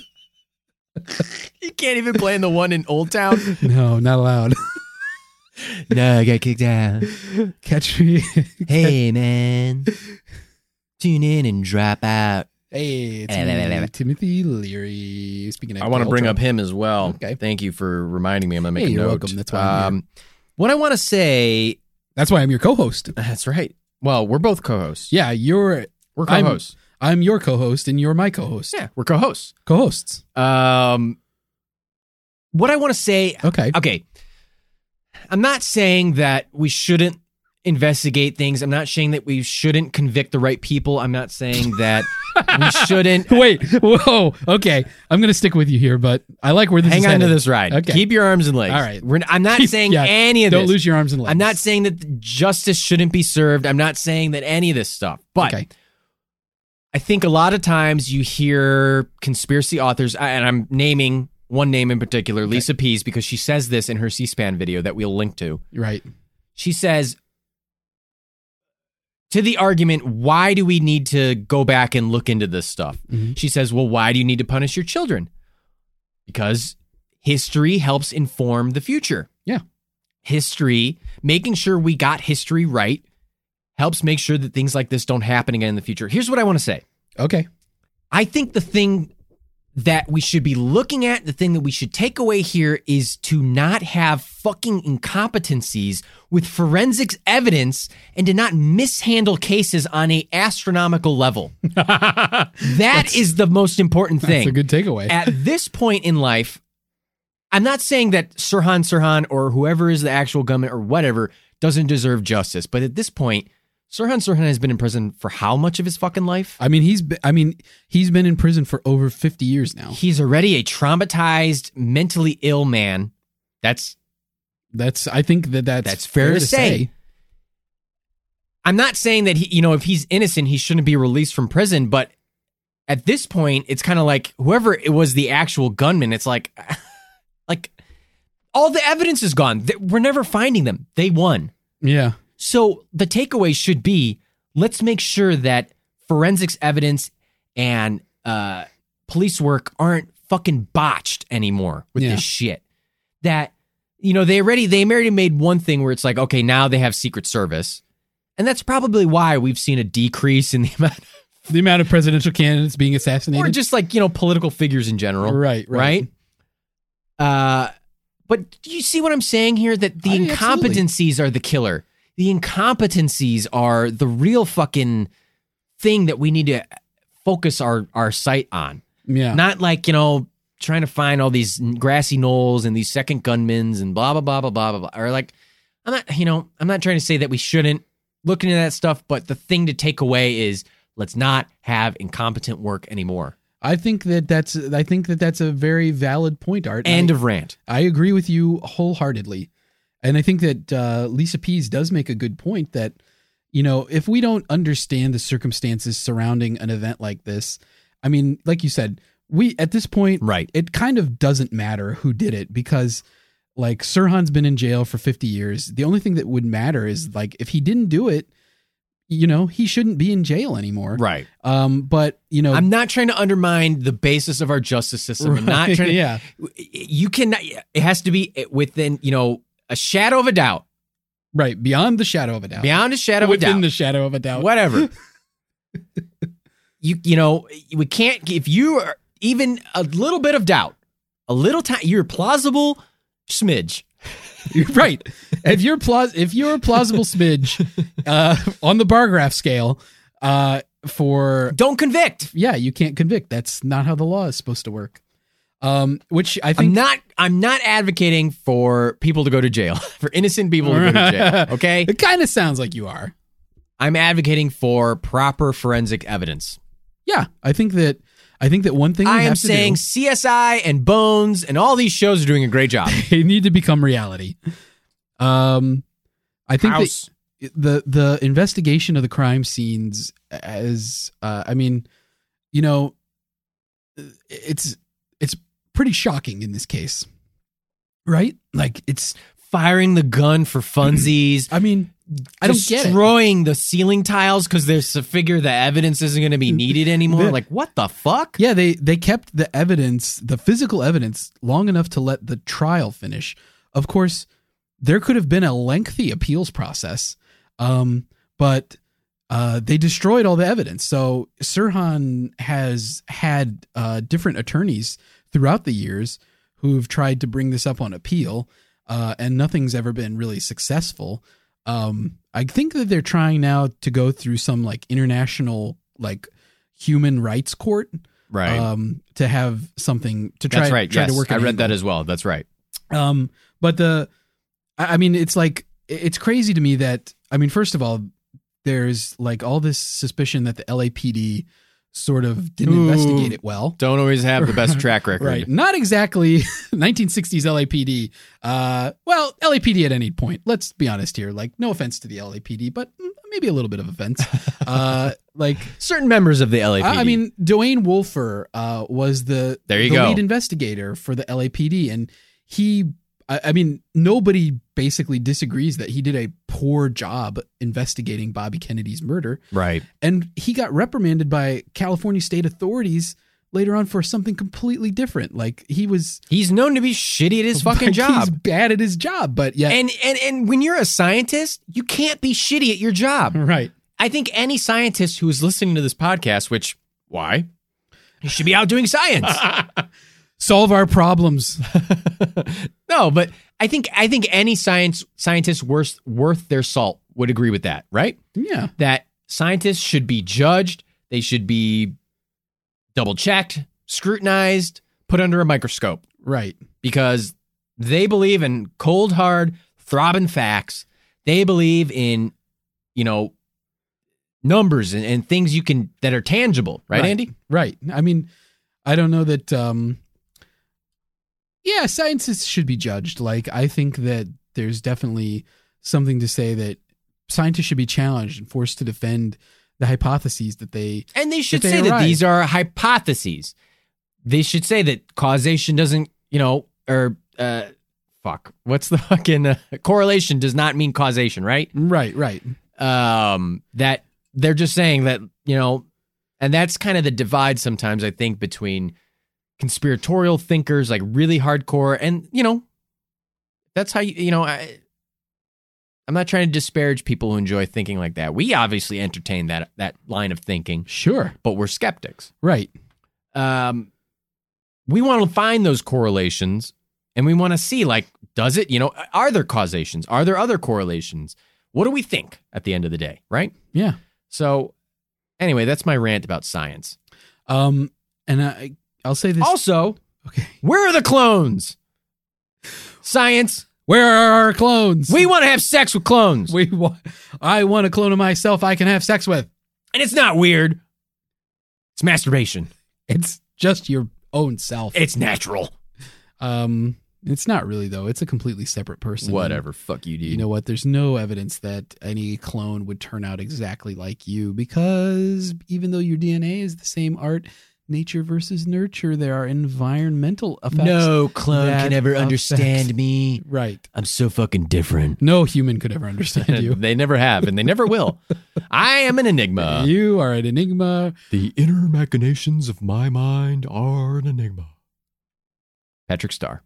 Anyway, Andy, I'm sorry. Continue. I'm going to stop ranting about science. Give me some thoughts. I want to hear you say some thoughts. All right. Speaking of science, I want to mention the autopsy done on RFK, which Right. is, we didn't really touch on it because the controversy is kind of light there, but Okay. So you're saying they kind of did a decent job. yeah, I mean, well, They didn't botch it as bad as JFK. well, yeah, like here's the thing. The person who did the autopsy was the Los Angeles County medical examiner, Right. a guy by the name of Thomas Noguchi. And he is like a famous medical examiner, I guess as famous as a medical examiner can be, Right. because he handled so many of these like prominent celebrity deaths during this same time period. Like he's the person who did Marilyn Monroe's autopsy and Oh, did wow. the research to claim, like he made those claims that she committed suicide and like that she was depressed right before she died and all that stuff. Which is another conspiracy. Right. Yeah. That we may or may not cover. We don't know. We We'll probably see what will. Bunker, at see what some Bunker point. says. Well, yeah. He tells us what to do. But, Noguchi's findings were he found powder burn on the bullet wounds and on Bobby's jacket. And he said that the gunman had to be close by, that the barrel of the gun had to be very close to Bobby's body when it was fired, that Right. this shot, that fatal shot that went behind his ear was like within 3 inches Right. of the gun barrel. So nobody at the time really disputed that. That's just what they came to find. Right. Some people have said that maybe Noguchi got it wrong. Like maybe that's not actually what happened. Noguchi might not have gotten it right that the bullet holes were that close. Now, I think more recent medical analysis has kind of supported his findings. Right. That that Bobby had like as good a care medically after the assassination attempt that If you're going to get assassinated, you better do it in the present day. yeah Much better to do it now than back then, right, way Andy? back when yeah. Jeez. But I read that the care that Bobby got in the hospital after the surgery and stuff that they did was pretty much what they would do today. Okay. So, the care that he received was pretty good. There was just nothing that they could do because there was so much bone splintered into his brain. Jeez. And, the bullet lodged in his neck. They couldn't remove it. And even if he had survived, I mean, he would have had. There was no way he probably could have carried out the office of the I don't know if he would have presidency. ever like regained his like brain function. Like Right. he probably would have been a vegetable. But The brain is a very weird organ. Things have happened. You've heard stories where a pole will go through someone's, or was that someone's chest? I don't know where you're going with this. There's like a Ripley's Believe It or Not, which even then I have just ruined my credibility with any story about a dude who like a pole went through him and he survived. Or you hear people's stories about here's one. You hear stories about how people like get a head injury and then now they can like speak a different language or they can do something else that they couldn't do before. Yeah, I'm trying to say the brain is we still don't even understand all the complexities of our mind. Yeah, there's like stories of people having like massive strokes where, it's like, Right. when you have a stroke, basically like some of your brain tissue dies Right. because of the clot in the brain. And some guy who like became an artist after he had a stroke, I think, or like learn to play the piano, like never played the piano before, but then you suddenly like know how to play the piano. Right. Like it's weird stuff like that. That kind of doesn't make sense to me, to be honest. But there's some reports of it. Or there's the corpus callosum, which is the connective tissue that kind of melds together the right and left lobe of the brain. And obviously people know like your left brain controls your analytical side. Your right brain is like your creative side, or if vice versa. I forget what they go. But there's like right brain is creative and left brain is analytical. Right. And if you cut that, like weird things can happen with your brain where you can kind of become almost like ambidextrous, or like it's like you're cutting the thing that makes the two sides talk. Right. It's the brain's weird, dude. Yeah. The Wernicke area. Oh man, this is bringing back psychology. I have a degree. Anyway, I'm wearing degree. I am too. Oh wait, no, I do Dove. I have Dove. Wow. Or do I? I can't remember. Shout out. You know, Andy, it's kind of funny. I don't know. In some ways, the way that RFK and Sirhan, they're not the same. But I'm not trying to have a pissing contest between tragedies here. But in a way, their lives in some way kind of mirror each other just a bit. In that, like, you know, Sirhan had a rough father who, I mean, obviously he beat him and was terrible to his children and had a much rougher life. But, you know, Bobby Kennedy also had, you know, his dad called him the runt and didn't show him any affection. And, you know, it was mean. I don't know. I guess I'm trying to be poetic about something that isn't poetic, right? Yeah. I see where you're going with this. They both probably left childhood feeling unfulfilled.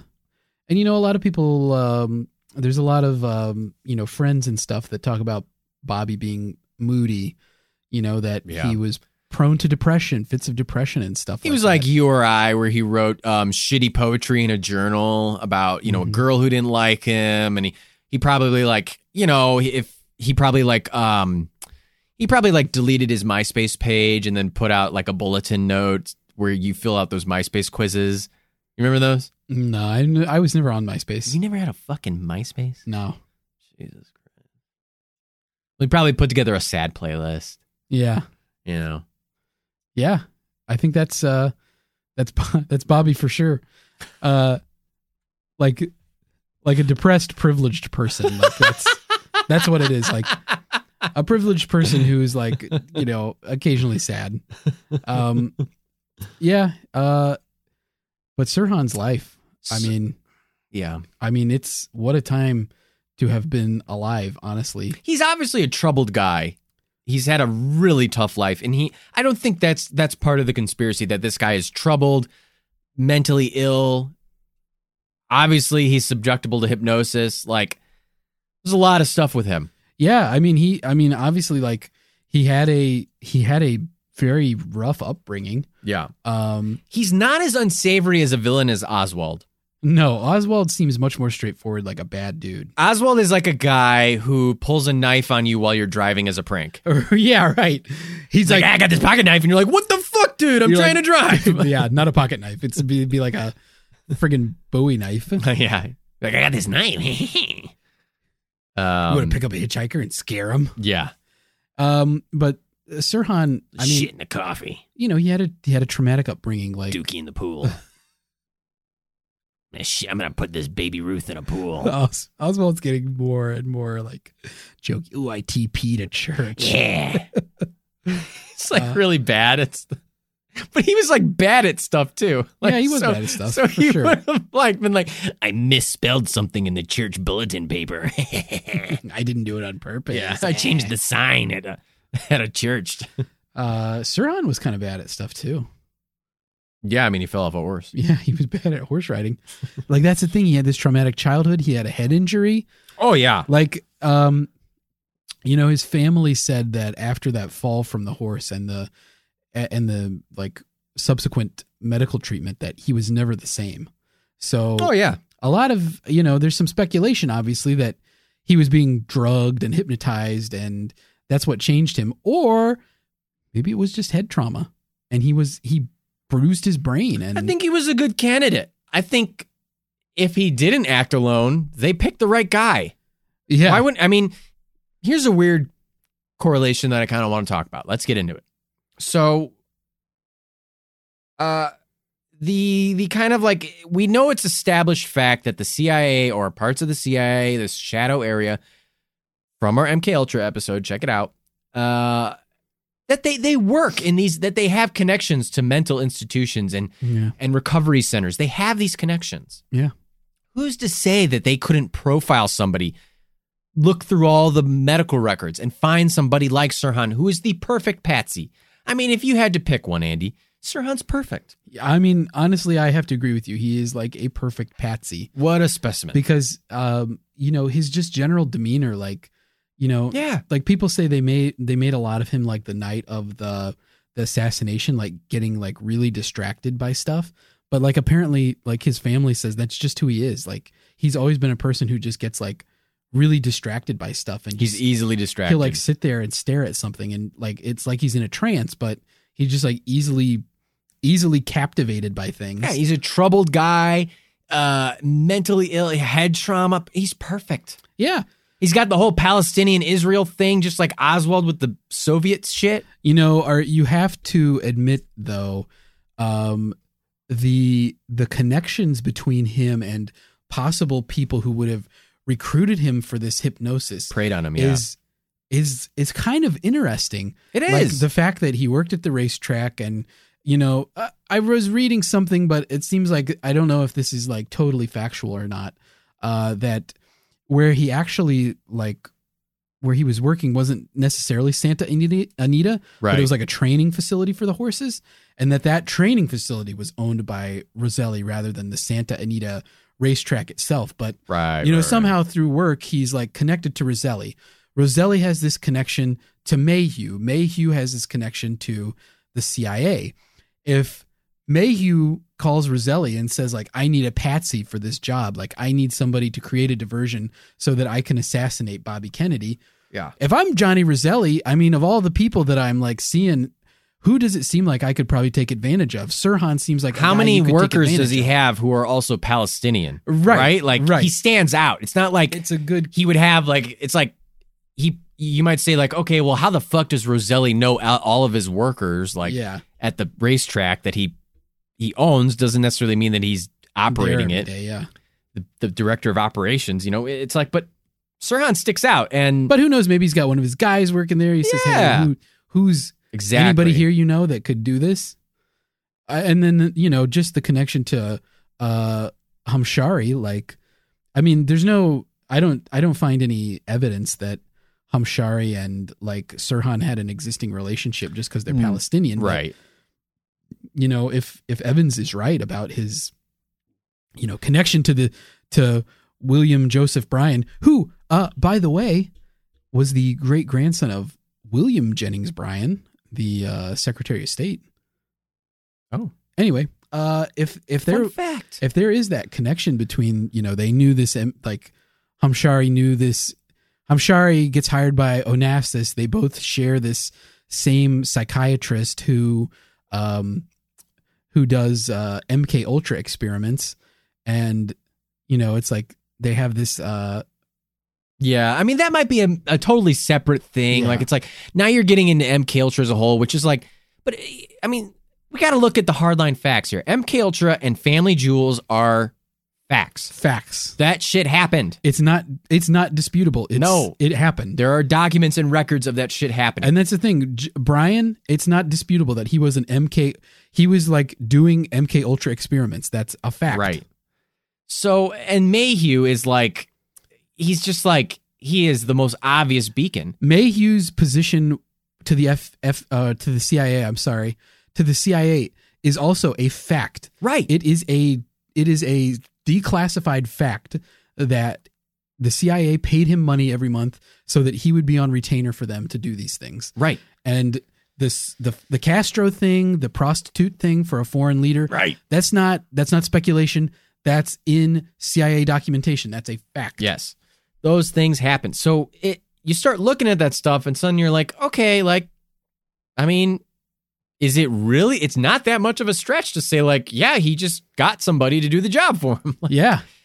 I think He had pre-existing relationships. Yeah. Like there's this chain, and it, you know, like Lisa Pease draws it out that like it goes right from the CIA to the murder of Bobby Kennedy. Yeah.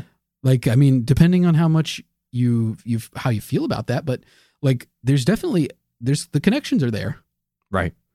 And, you know, I think it's easy to kind of, to draw the connection, to put it. So I guess now it's like we're kind of back at square one. Did Sirhan act alone? And that's kind of that's the tough one, right? That's the thing. I think that if you're trying to decide what you think about this, you have to decide, did Sirhan act alone or was there a second shooter? And honestly, I think it's one of the harder questions in this whole thing to answer. So fucking difficult. And that's why I think the conspiracy theories are so prevalent. Yeah. Because, okay, there's no disputing this fact that Sirhan approached right. He was Bobby there from the front. Like the layout of it, Bobby's coming through this kitchen. Sirhan's off to the side on this cart, this tray rack thing that had like a raised bottom, like a solid bottom. So he could stand on it and see over the crowd. So he steps down from it. He rushes past Carl Euchre, the hotel maitre d', and he starts firing at Bobby. Right. And so he and Bobby would have been like face to face, basically. But, you know, people who were there, which is unfortunately a lot of the evidence in this thing. And we've already discussed said in magnitude how fucking memory is not and you said reliable sometimes. You said it last week, Art. That, and I said it great. Say it like how I said it. Witnesses say things all the time. You need some evidence to corroborate it. Doesn't sound like me. And a lot of witnesses, I'll say this just as an aside, a lot of witnesses to this thing said certain things at the time. As time went on, their stories became like bigger, badder, better. Oh, yeah. Other people said things initially, and then they, like under police questioning, the story changed. Yep. And then they changed it back after they were done with the police. But here's another thing, another little angle on this. The police were also like pretty aggressive about how they interrogated witnesses. So like, there's this one campaign worker for Bobby who's like, she's being interrogated is what I'm going to say. And she's telling the police about something that happened. And she keeps saying, this is the thing that happened to me. And the guy's like, no, Sandy, we've been over this. That's not what you saw. Yes. Like this is you bad, saw this. This is bad police work. This is bad interrogation. He's is like, bad. You don't want to tell me this. That's not what happened. And he's like, he just like browbeats her until she says what he wants her to say. Right. And, you know, that's like, I mean, the witness testimony, it is what it is. Like, I don't know how, it's not reliable unless there's other evidence. And I agree with you totally in that. But what witnesses say, and there's a mixed bag here, like witnesses say that Bobby's like leaning, you know, he's shaking hands with Juan Romero at the time. Right. And so he's like turned to his left, which exposes his right side. That fucking hot little right side of it. The right side is so much hotter than the left. Right side. Hoo-ah! Hoo-ah! Anyway. You've got to check out my right side. My right side is the best side. Now on to my right side. Now let's get shot. Chicago. So anyway, if he's turned, his right side's exposed. And Sirhan has a clear angle then to fire into the shots. And who's to say that, okay, so somebody steps out and fires a fucking gun. Like, think about you in your life, what you would do if someone shot a gun. You know, like you would immediately recoil, close your eyes, duck, you know, a number of different things. That's what Moldea says. Yeah, who's to say that RFK didn't turn? Like, oh God, I'm being shot. Like, he doesn't know where it's coming from. He says that, and I think this is also from witnesses. He says that Sirhan steps off the tray, rushes past Euchre, and he says something like, Kennedy, I'm going to kill you, you son of a bitch. And he starts firing. And so like he says, in his reenactment, like Bobby's like cowering away, like turning away, and he's like he bends over to try to avoid Not like getting his brother. shot. Yeah. Joe Sr.'s going to have something to say about that. Yeah, boy. I mean, JFK was so freaking stoic while his head's exploding. Meanwhile, Jesus Christ. Bobby cowering in fear. So and then he's there's a guy that's there too who's like a United Auto Workers representative, and his name's Paul Schrade, and he's one of the guys. He got shot in the forehead. Oh God. And he's one of the people that believes there was a second shooter, by the way. And he's like, he survived. Yeah, he survived. Wow. Full recovery, and he's still alive. Wow. He's still alive. See, there you go. The human brain. Yeah, it's incredible. And he's a big advocate for Sirhan now. He went to his last We got to talk about that too. He went to his last parole hearing and like urged them to let him go free because he doesn't believe that Sirhan actually fired that fatal shot. But in Moldea's reenactment, like Bobby's cowering and Schrade like falls on him or something, falls forward onto him, which Schrade says is not true. He says when he got shot, he fell backwards. But Moldea says that Schrade fell forward and knocked, spun Bobby around a little bit. And so that's how, he ends up with all these different, like the particular bullet holes that he's got. 22 is not on the same level as a Carcano 6.5 either. Well, yeah. So if anyone's thinking like, oh, well, from kind of our ballistics, I'm no Rudy Tooty point and shooty, but I know that a 22 is a caliber that, it's a very tiny, it's a small you like gun. shoot a squirrel with a 22. Right. You wouldn't hunt moose or something, or like a fucking deer with a 22, yeah, right? You're shooting groundhogs with your 22. Yeah. It's like a little, now I'm not saying that getting shot with a bullet. No, and I mean the bullets. I mean, but if we're comparing Carcano 6.5 millimeter to the 22, it's much different, totally different. Yeah, and totally different. Totally different. Hi, it's my that's art. Gun guy. It's gun guy art. Welcome to my gun shop. Sorry, gun art. Well, I'm not doing a Jar Jar. No, nobody should do that. Let's move on from this already. Yeah. Even though there is a high conspiracy that Jar Jar was an evil Sith Lord after all, which is what I want to believe for the prequels. Someday Bunker will probably have us investigate that. It makes the prequels way more enjoyable if you view them through the lens of Jar Jar Binks is the number one most evil Sith Lord on the planet. He gains control of the Senate, gives all the power to Palpatine. Yeah. Think about it. I'm thinking about it. He's the Mayhew of the Robert Star Mayhew Wars. of the Star Wars universe. So I mean, I think that you just gotta. It's so hard to parse whether it was one person or two people because I mean I agree with Moldea and you. If somebody comes in and is threatening to shoot you, you're not gonna be like, come and get me. I don't care about bullets. And you flex your pecs and they just bounce bing, so bing, hard bing. that it bounces off. But you talk about the 22 being a small gun. They found all those extra bullet holes and they said it was ricocheting. And to me, it's almost like I get a little bit like, come? Yeah. That ricocheting bullets make me come. No, I get You heard it here first, folks. the real conspiracy. No, it's hard for me to believe right on its face, but yeah, the logical part of my brain knows that yes, despite the fact that these are this is a relatively small gun. You've shot a 22 before, right? Well, yeah. You used to kill squirrels out in the country and then eat them. Yeah. No, I've not done that ever. What did you do? You killed a possum or something? Yeah. Well, my dad was actually pulling the trigger that time because you didn't want to. No, or was that the cat story? No, that was a different. That's a different thing. Okay. That was a shovel. God, a shovel gun. No, but a 22 is it's like a gun that everybody has. There's right? no recoil. Yeah, it's very easy to shoot. A kid can shoot it. Yeah, that's what I was shot in the barn behind our house. Right. That's when you're shooting glass jars and stuff. Or antique cans.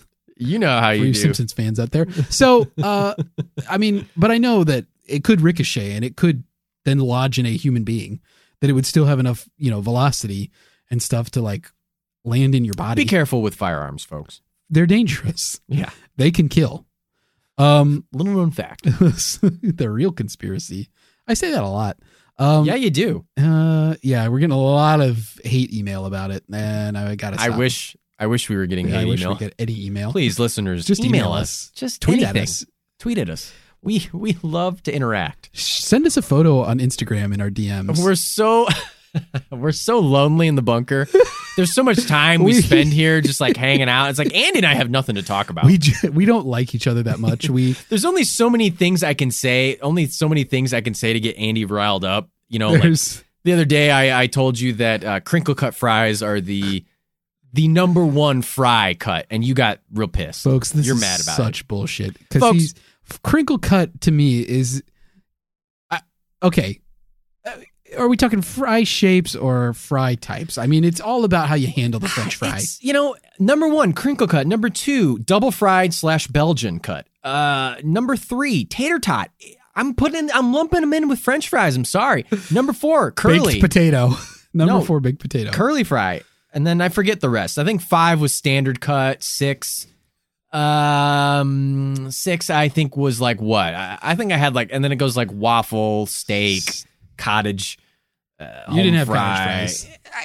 Shoestring was your last. Yeah. Afterwards, after a certain point, it doesn't matter. They're all kind of like, that's the order I'm taking shit in. Sorry, listeners. That's what I think. That's my hot take. So you can see why it's unbearable being here. So you should interact with us. Please interact with us. Wait, where were we? I don't know. I have some other points I want to make though. Okay, bring them up. Unless you have anything you really want to jump into. No, go ahead. I want to talk a little bit about the advocates for Sirhan, because I think that's so interesting that after all this time, nobody's advocating for Oswald. Nobody likes him. Nobody liked him. Well, some people might say that he was innocent and that blah, blah, blah. And his wife, who is still alive and remarried, still advocates for his innocence. Well, to be fair, though, I mean, honestly, Oswald's dead too. He's dead. So that's true. That's an important distinction, I think. Good point to make. I want to say a little something about, I want to empathize a little bit with Sirhan. Yeah, please do. I understand that, if you've ever been a part of a really important, and I haven't even been a part of a very important court case, I was a part of a very small misdemeanor, but it was important to you. Yeah. You put your life in someone else's hands. It's scary. You're listening to these lawyers, and Andy, you have experience. You have family members who are part of the justice system. Right. You know what it's like dealing with them. Yeah, I do. They're not the most warm people, sometimes. Allegedly. And they don't give you yes or no answers. It's always this gray area with It's how I answer questions. There's always a qualifier. God. Yeah, trust me. Because you never answer in an absolute, because then your words can be misconstrued. You do this constantly. So you have to always it's qualify. Caused a lot of different arguments. Yeah, it has. And I don't apologize for that at all, because I don't have to. And I won't. So many arguments have happened between Andy and our friends in various text chains where at the end, Andy will say something and then the other person will go, "So you're agreeing with me?" And Andy will go, "Yeah, I've been agreeing with you the whole time." And it's like, what are you talking about? Okay, listeners, we've been arguing. I like to play devil's advocate a lot. Yes, you do. And I do like to challenge people's, especially when they are very convinced of something. And another thing you love to do is to send out a controversial article or statement, not give your opinion on it, and wait for other people to react. And wait for other people to react. You're like a shark. Yeah, you're like an evil trapdoor spider. Yeah, you're a pig. You're a shark. You're a spider. You're an animorph. I'm great. You're a wonder twin. I am tremendous. I am so smart. But I do empathize with him that he was his life was put in the hands of a bad lawyer, essentially. Yeah, I mean, a crooked attorney. A crooked attorney. He's sitting there. He's this injured, mentally ill, abused man. His at such a young age, his life is in the hands of this shitty attorney. You're sitting there in this giant trial. It's scary. You're trusting these people. Yeah, for sure. And you know what, though? I would say that Cooper, his strategy wasn't awful. It wasn't the worst thing. I think a lot of competent lawyers would do the same. But they would only do it if the evidence against the client is so convincing that they don't think that they can challenge it. But in this case, the evidence was hardly extremely convincing. Dan Moldea, he's even said, he wanted to find two shooters. He only found Sirhan when he did his research. And he said he doesn't think that that's like a cop-out because he thinks it's hard to get to that point. And And the LAPD did a really bad job of getting to that point, and yet Cooper doesn't challenge that at all. If he would have even put up the slightest defense, Sirhan probably wouldn't have been convicted because there's so much that you could doubt. He may have still been convicted, but definitely not a death sentence. Yeah.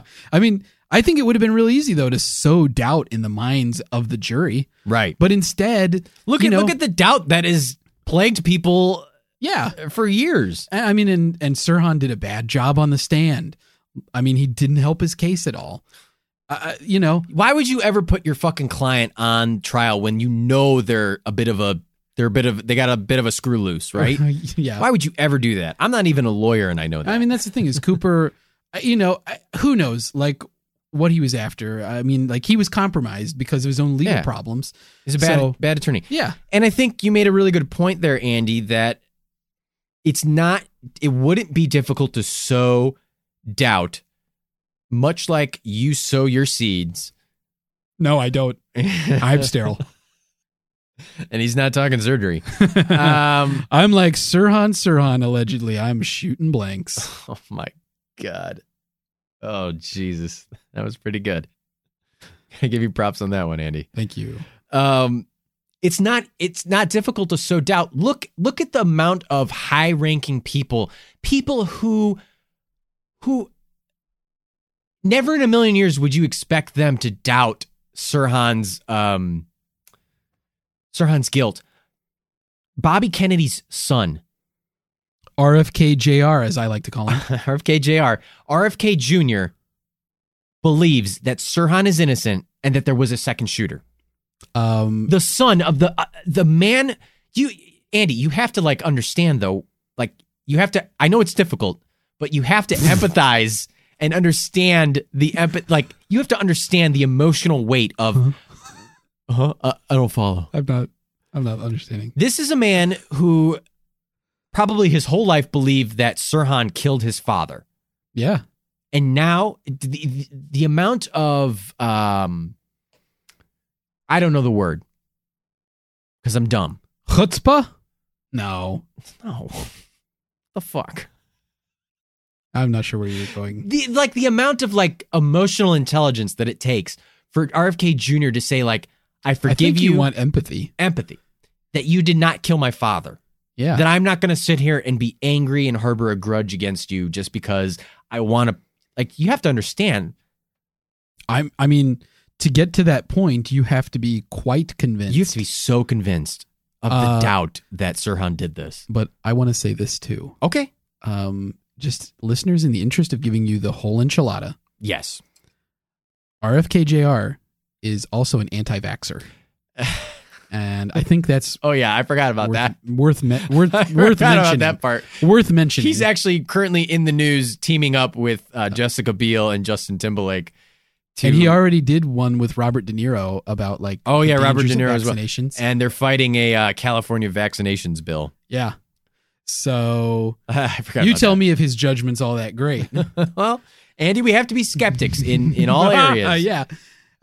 No, I mean, I do agree with you, though, wholeheartedly that, I mean, I can't imagine having to get the news that your parent was murdered. Yes. And then I can't imagine even more. Well, I can imagine a lot of things because I have a great imagination. Oh, But yeah. I can imagine almost anything, but Your brain is huge medically. it's difficult for me to feel that, You can't even fathom it because because those it's emotions, because it's unreal. I don't know what I would feel. Where in do you those even begin? situations. And, to get to the point where you say this person who's been convicted of murdering your parent, you examine the evidence and say, I don't think that they did it. And then you meet with them in prison and you come out Multiple publicly times. after that Yeah. and say, I'm okay with this guy. He should be set free. He didn't do it. Now, obviously, someone like me could do it because I have the piety of like a pope You or are a Mother Teresa Yeah, or like any you're- kind of religious figure. right. I mean, I'm very forgiving. I don't think I've ever held a grudge, Andy. no. And, yeah, that's, Would you say that's fair? that's true. I'd say you're probably the most empathetic person I've ever met, in that it's super easy for you to put yourself in other people's like shoes Yeah. and understand their situations. Yeah. Yeah. Yeah. Thank you. Yeah, I would say that's accurate. And you're like humble and kind. Yeah. And you love all people equally. Oh, yeah. And I'm hogged out. Yeah, totally. That's both of us, though. Totally to be fair. hogged out. Yeah. We're both hogged out guys. Yeah, it just means different things for us. You're hogged out and I'm a hog. I was trying to give you one, and you fucking still batted it down. I'll take it. Who hurt you? You did. You did this to me. Listeners, we're stuck in this bunker for way too long. Yeah. It's driving a wedge in our immaculate friendship Help us. and our immaculate conceptions. Yeah. Real wedge in that. So anyway, Andy, the point is that I got a wedgie after my immaculate we both have conception. wedgies. Wedgies, they don't live up. They don't live up to the hype. Potato wedges? No, wedgies, as in the schoolyard bully prank. Wait, you don't like the way it feels? That and cartoons and TV will make you believe that you can wedge underwear so far up someone's ass that it can cover their head. It can't. No. The elastic band does not work that way. No, it's time that we uncover the myth of the wedgie. And And in folks, reality, I'm what giving would it- happen is I'm that giving it a not plausible. not plausible, because what will happen is Case the underwear will rip. Now, in some cases, I think you can rip the underwear so far up someone's ass that you damage their taint Yeah. and their sensitive colon and sphincter and their, if male, Such a sensitive colon. ball sack. Yeah. But luckily, I was never subjected to any hardcore wedgies. Andy, were you? No, I've never been. No. I won't say that I wasn't ever a target of bullies, but Wow, really? I would say that like routine bullying wasn't a facet of my experience. I lived in a very dog-eat-dog middle school where there were only Why were there six. so many dogs? I was raised in a kennel. There was a border collie there who fucking would not leave me alone, stole my lunch money every day, stole my food, Dry humped me every opportunity. literally stole my food. No, Ate my homework. I went to a middle school with only 6 other boys, and you better fucking believe I was not going to be at the bottom of that food chain. So I did what I had to do, is what I'm saying. Oh God. No, Oh God. no, I didn't wedgie anybody. Never did that. Oh, that's Can't prove it because the evidence is lost. in someone's butt. We burned those drawers. You're like, you could get a job with the LAPD. No, that's where I had to develop my. I had to develop quick wit and. Yeah, and I you did a great sure job. did. Yeah. Man, lightning fast. Yeah, I did to survive. Yeah, Anyway, and it worked. what were we getting at? We're getting at that there's some doubt. It's not difficult to sow some doubt into people's minds. There's other people too besides just RFK Jr. He's kind of He's very prominent. very prominent. I mean, it's his dad, right? His father. But interesting to note too is not all the brothers and sisters seem to be in agreement with him. Well, And he says it's just difficult for them to talk about, but that he's trying to convince them. There's 11 of them, yeah. Yeah. Do you have a number from research that you read? 10 of them. There were 11 total. I understand that, but how many agree that he's innocent? How many disagree? Oh, no, I don't know. Because a lot of them haven't like made it clear. They don't want to talk about it. Yeah, like they avoid it. That's probably the smartest thing to do. Honestly, with the way that we've been examining the Kennedy family, stay out of the fucking limelight. Yeah. And just don't run for office. Just fucking enjoy life. You've got it great. You don't need to run for office. I want to bring this up again. It's an insensitive question that I asked in the first round. Did the Kennedys bring this on themselves in some way? Yeah, I think it's a fair question. Is Bobby a little bit more than JFK? Because Bobby really fucking made a lot of enemies. Now, you're right. You've said this in the last episode that doing the right thing isn't something that should be punished. And it shouldn't make you enemies for trying to convict mafia members for working with civil rights activists, trying to break down trade deals that are bad or whatever else he did. But in some ways, he was kind of JFK's doer, right? You kind of said that. Yeah.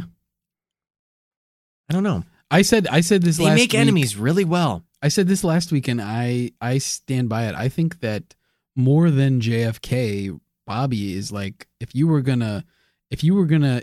the government or the mafia or whatever, and you were going to assassinate one of the two of them, like you could only assassinate one of them.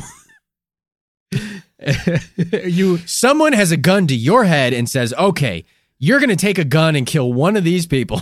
And if you're Johnny Roselli and someone's got a gun to your head and says you have to kill one of the Kennedys, you're probably killing Bobby. Yeah. Because to me, JFK seems like maybe you could get him to play ball. But it seems like he'll go into the dirt a little bit more. He'll get dirty. I don't know that he would. Like, I don't know that things would have changed. This is all conjecture. Yeah, this is just complete speculation. But yeah, Bobby seems like, when he gets a nose for something, he's gonna go after it. Like he didn't like Hoffa. He didn't like Hoffa right from when they on the McClellan committee. He didn't trust him. He didn't like his mafia connections and all this stuff. He went after him hard, even though people were like, just like, let it go, Yeah. Like move on. And there's other stuff to do. It's bigger fish to fry. Yeah. And other senators, like Walter Mondale, who was on the McClellan committee. I think I'm remembering that right. Right. Said that, or no, I'm sorry, not Walter Mondale. Barry Goldwater is what I meant, which those are pretty close. So you can see how. Yeah, very close names. Yeah. Barry Goldwater, basically, accused Kennedy in private of avoiding what he thought was the real issue at these labor hearings, which was the then president of the United Auto Workers, Walter Reuther, who honestly doesn't seem like a bad person at all. But I can't comment. Yeah. Okay. Thank you. Oh, I'm just saying I can't comment on that. So, I mean, I think that, there was opportunities for Bobby to probably let it go a little bit. Yeah. But that wasn't his style. I right. mean, he was dogged in his determination to do a thing that he set out to do. So I think in those cases, I mean, did he bring it on himself? Probably a little bit. I mean, more so than his brother. Yeah. I mean, I think it's obviously he was in any of these situations more than JFK. I think you could say that Bobby created, I don't know if I want to say an aura or opinions of himself that would probably more likely make people feel violently about him. Cause he was in mandatory Palestine. He saw the, almost the end of the British Mandate, which was the establishment of Israel. And then, it's there were so many Arab people, Palestinian people who were just uprooted by that just didn't have any. And he didn't step up Yeah, I mean, and he was Right. enamored more with the Jewish population, and it's like if Sirhan held a grudge for that, like it's hard to say that he was that he shouldn't have done that he shouldn't have felt that way. If you're a mafia person, I mean, again, like Bobby was on the right side of that argument with the mob, but they had a legitimate reason for holding a grudge. The same way with the CIA. I mean, it's probably more tenuous of those three, the CIA, but there's good reason to suspect that, if JFK had another term, if Bobby had been elected, that he probably would have really put the CIA in check on a lot of this stuff. That's another good segue into a point that I think there's a big connection between these two brothers, is that they were anti-military industrial complex. Were they though? Weren't they? I don't know. You said in the research that they were both anti-Vietnam War. Well, I don't know that JFK was really anti-Vietnam War, right? It wasn't? I mean, he didn't end it.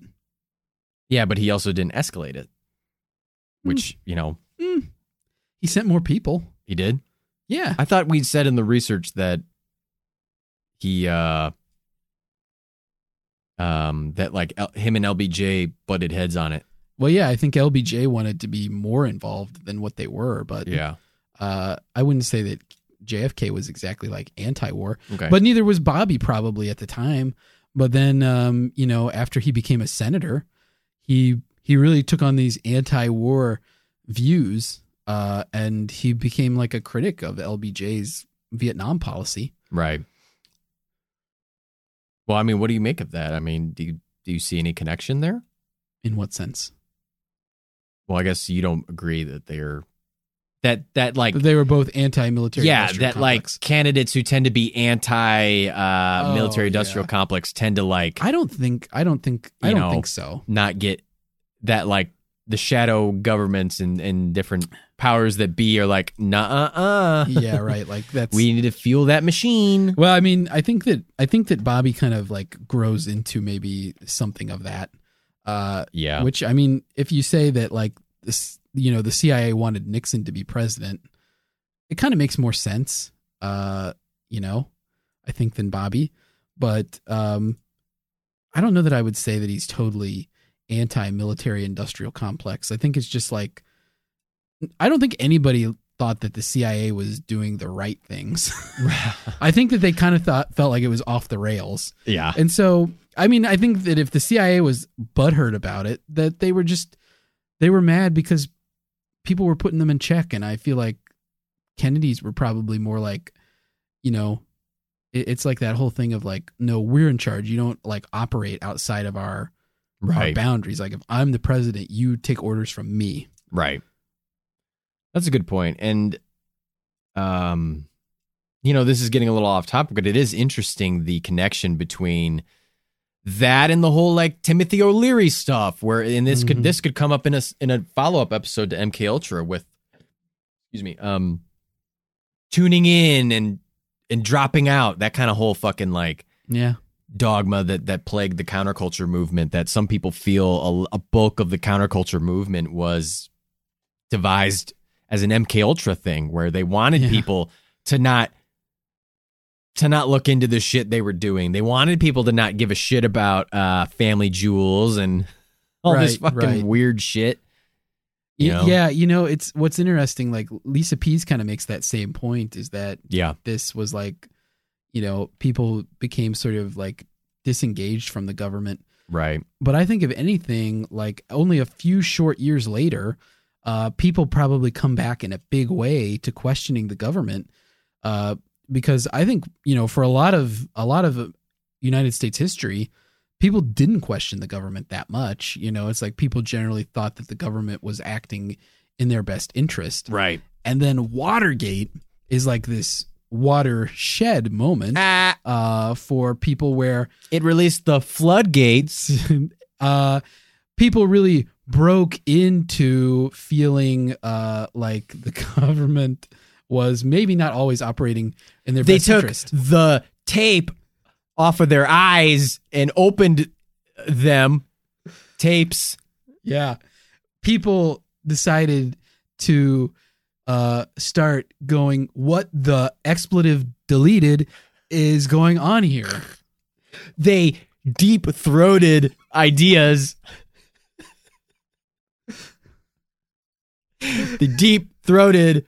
Who came up with the name Deep Throat? I don't know. Come on. Did you not see what you were opening yourself up to? That years later, two amateur comedian podcasters would make a joke about sucking dick? That's right, Watergate. We got you. We made a joke about fellatio. Fucking dunked on. We're the first ones to think of that, by the way. We are 100%. And that's copyrighted. If Yep. anybody tries to make a deep throat oral sex joke, I swear to God, We will get mad about it in private, but then do nothing about it because we avoid confrontation. Sue you into the Stone Age. Anyway, Watergate, you were saying. People started tuning in a little bit more. I think that's Paying like, attention. I think that's like a return to Yeah. people saying like, whoa, hey, like, you know, we need to be watching what the government's doing, because the people in the government are not always acting in our best interest. Right. Even if the government on a whole as a machine is typically operating in the best interest of at least some people, the individuals who are making up the government don't always do that. Right. And so if there's widespread malfeasance, it leads to terrible consequences. Terrible. I'm not a crook. Aroo! Aroo. What is the fascination with people born in your generation with Nixon? What? You're like really like you like have so many Nixon references. I don't know, like What do you mean? you just like all about Nixon. Oh, And there's something about the people. what a who, weird thing to say about me. I'm all about Nixon. You just like you have a lot of Nixon references, and I think it's because you grew up watching The Simpsons Right? No, probably Futurama. and Futurama. Yeah. What do you make of that? It's just that like the creators, that was like a big part of their lives. It's because Nixon would have been a big part of their childhoods in the 1970s, and that's why Bush and- is such a and then their childhoods are what comes through in creative things that are disseminated to people of my age. yeah. So in that way, there's this sort of like I'm picking up stuff from 2 generations ago, because the children of that generation are informing my own development creatively. And you're generally just kind of into things from previous generations, wouldn't you say? Like, Yeah. you seem like the kind of guy Fair. to walk up and be like, so American Bandstand. Yeah, who wants to talk about Dick Clark? I mean, you're a big Beach Boys fan. Yeah, And I'm one of the largest. I had to buy 2 tickets to their you got that concert. title back Yeah, largest Beach Boys fan. from that Ralphie May lookalike who has you beat? Yeah, the only thing is he has the Hawaiian shirt and I don't have that. But he had gastric bypass, and so Oh, that fucker. I can eat all I want, Yeah. and I do. Anything else we're missing here, Andy? Anything else you want to cover? Any notes you have that you want to touch on? I think that we should talk a little bit about Aristotle Onassis. Oh, yeah. We totally, We've talked about I mean, that's another MK Ultra type of thing. we but greased over here. Is grease? Yeah. Italians are greasy. Una razza, una fazza. Una razza, una fazza. One race, one face. So I don't know. This one is pretty interesting to me because, I mean, the thing about it is that Evan's book is like largely based on hearsay. So like how he arrived at this, just to like give a little bit of backstory on that, is he was hired by Aristotle Onassis to write a biography. And so, obviously Aristotle Onassis had some things that he wanted in the book and all that. He wanted to really shape the narrative. And eventually, it ended. Their partnership ended, and the book wasn't finished. And then, like later on, Aristotle called him again, like close to his death, and wanted him to do this. And so he finished the book. And when the book came out, there was like somebody he met with who was like Aristotle Onassis's like top deputy, and the guy said, "Well, you've done a pretty good job getting at who he really was, but you haven't gotten the whole picture." And he wouldn't say anything more about it. And so then Evans is having like Aristotle Onassis' daughter Christina, who, by the way, her name was he named his yacht Christina, the one where he seduced Jackie Kennedy. Gross. I think it was that one. It might have been the yacht before that. But anyway, so he gets this meeting with Christina, and they're like talking, and she basically like tells him that her father paid to have Bobby Kennedy assassinated, and like set him on, before he could like follow up on it real intensely with her, she like was found dead in her bathtub. And so why? I don't remember, Art. That's actually a good question, but I don't think that it was like a homicide, but she was found dead. So he self-inflicted is what you're saying? Yeah. Okay. Or accidental. But she sent him on this path to finding this out. And most of his stuff is based on like other people's like testimony, which, as we've talked about, not always super reliable.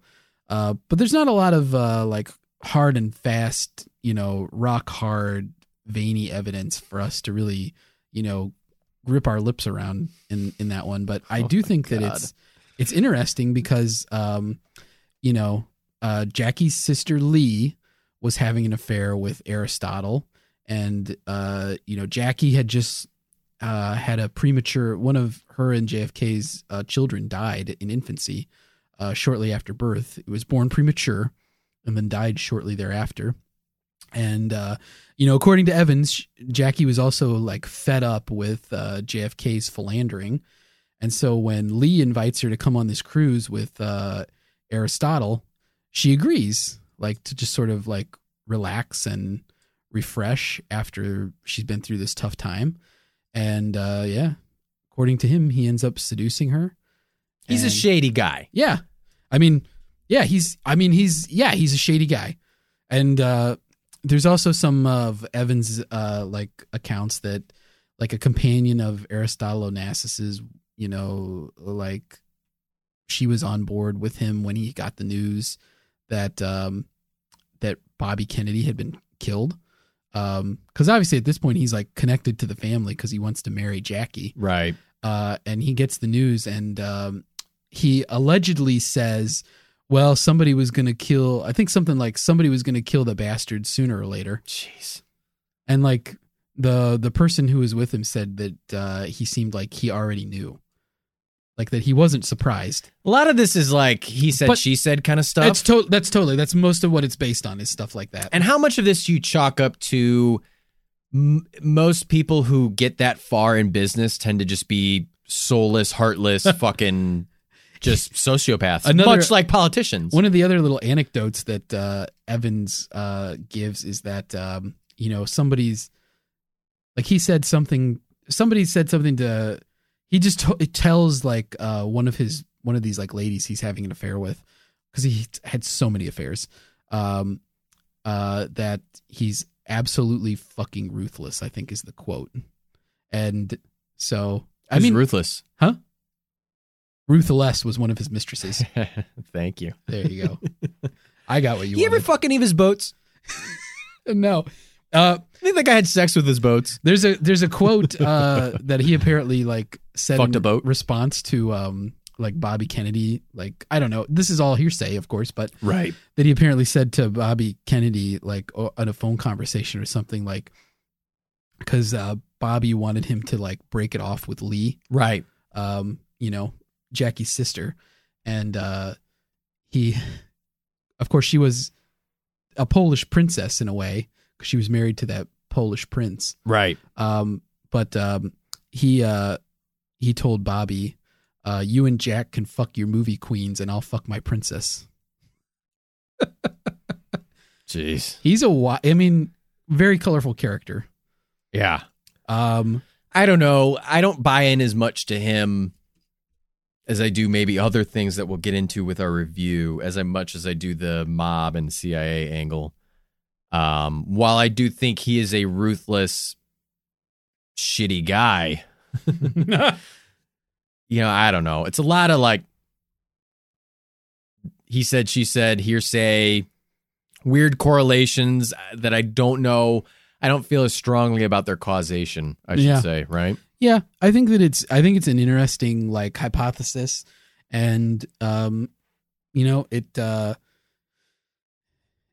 there certainly are a lot of connections, but yeah, the hard evidence on it, I mean, it's just not there. I mean, this is flaccid, impotent evidence.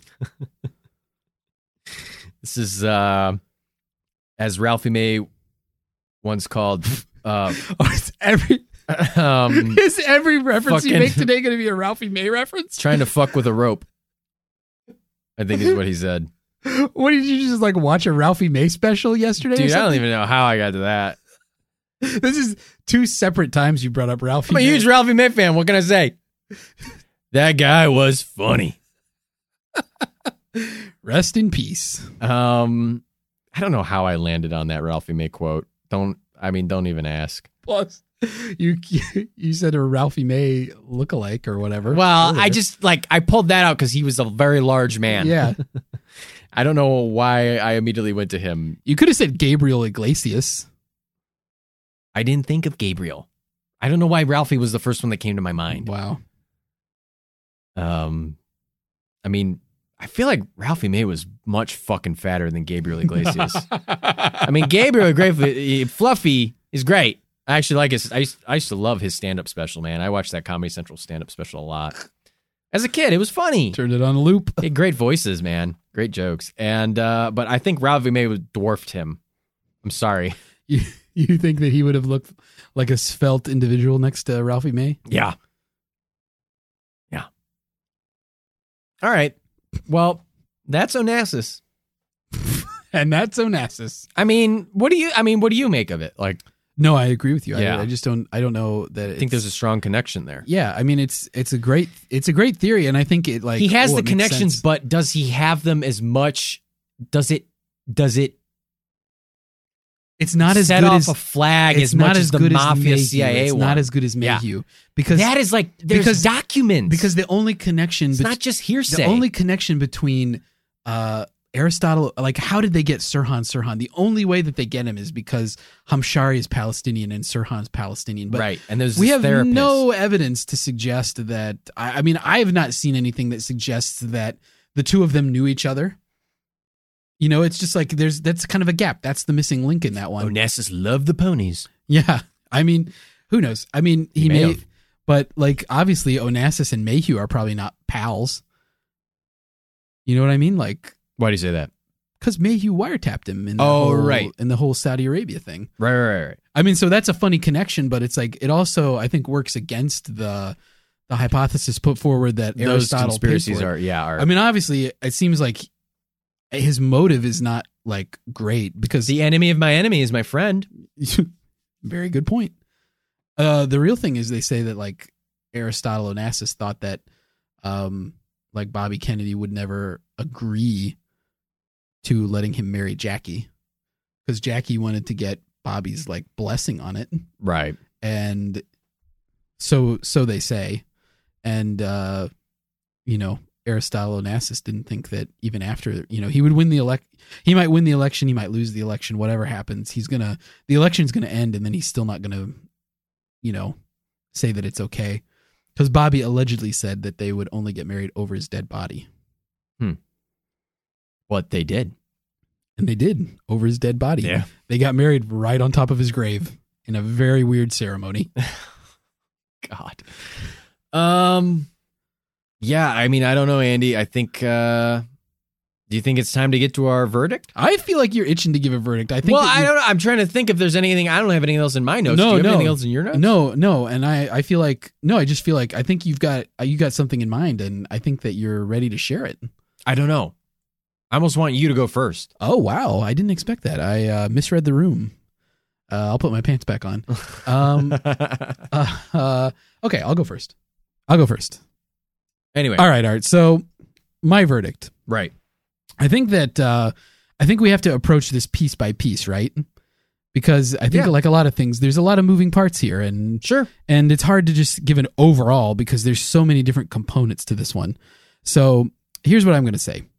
Like, I'm going to start with the most basic question Okay. to me, and it's the hardest one.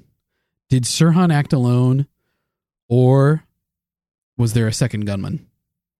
And I'm going to say I honestly don't know what's about to come out of my mouth. If I'm being God! It's vomit. Okay, let's start with Sirhan acting alone. I'm going to rate these separately, in fact, because I'm not going to say case closed either way.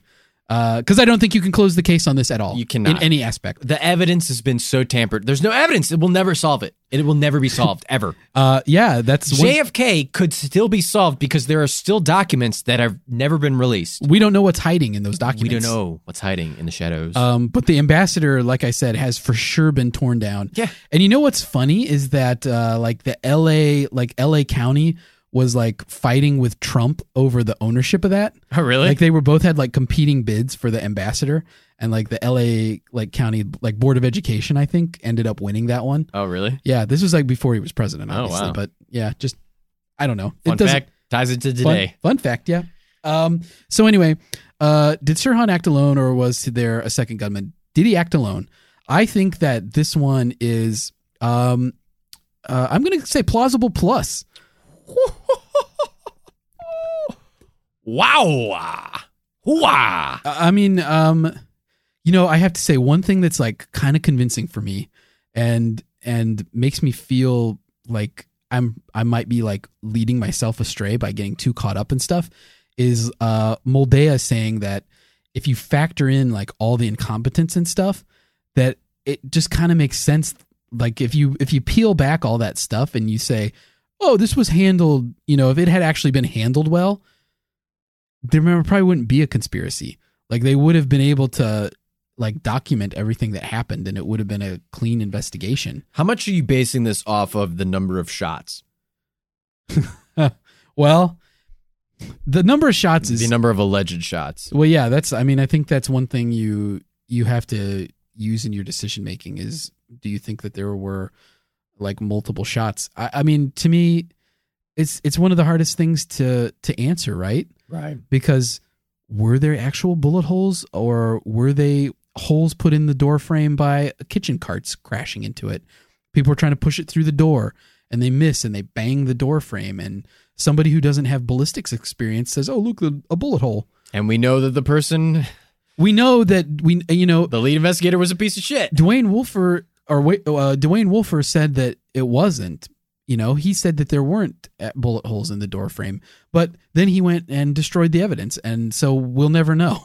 You know, but the audio recording where there's 13 shots. I mean, as we learned last week, the audio recording is probably not a great thing to base your... This is like what is it, late 60s audio technology? This, Stanislaw Przynski was he was a freelance like journalist, and so he had just like a kind of cheapy like audio recorder that he had with him, and he just happened to like have it rolling when the shots were fired. Right. And so the analysis on it, I mean, not even the scientific community today is in agreement on what the audio recording shows us, whether it was 8 shots or 13 shots. Some people say, oh, it's 8 shots, clearly. Like you can tell from the peaks, but then, Philip von Prague says it's 13. So who knows what to believe on that frontier. But obviously, if there's more than 8 shots, Sirhan can't be the only gunman. Right. I mean, and that's case closed at that point, that there was 2 gunmen.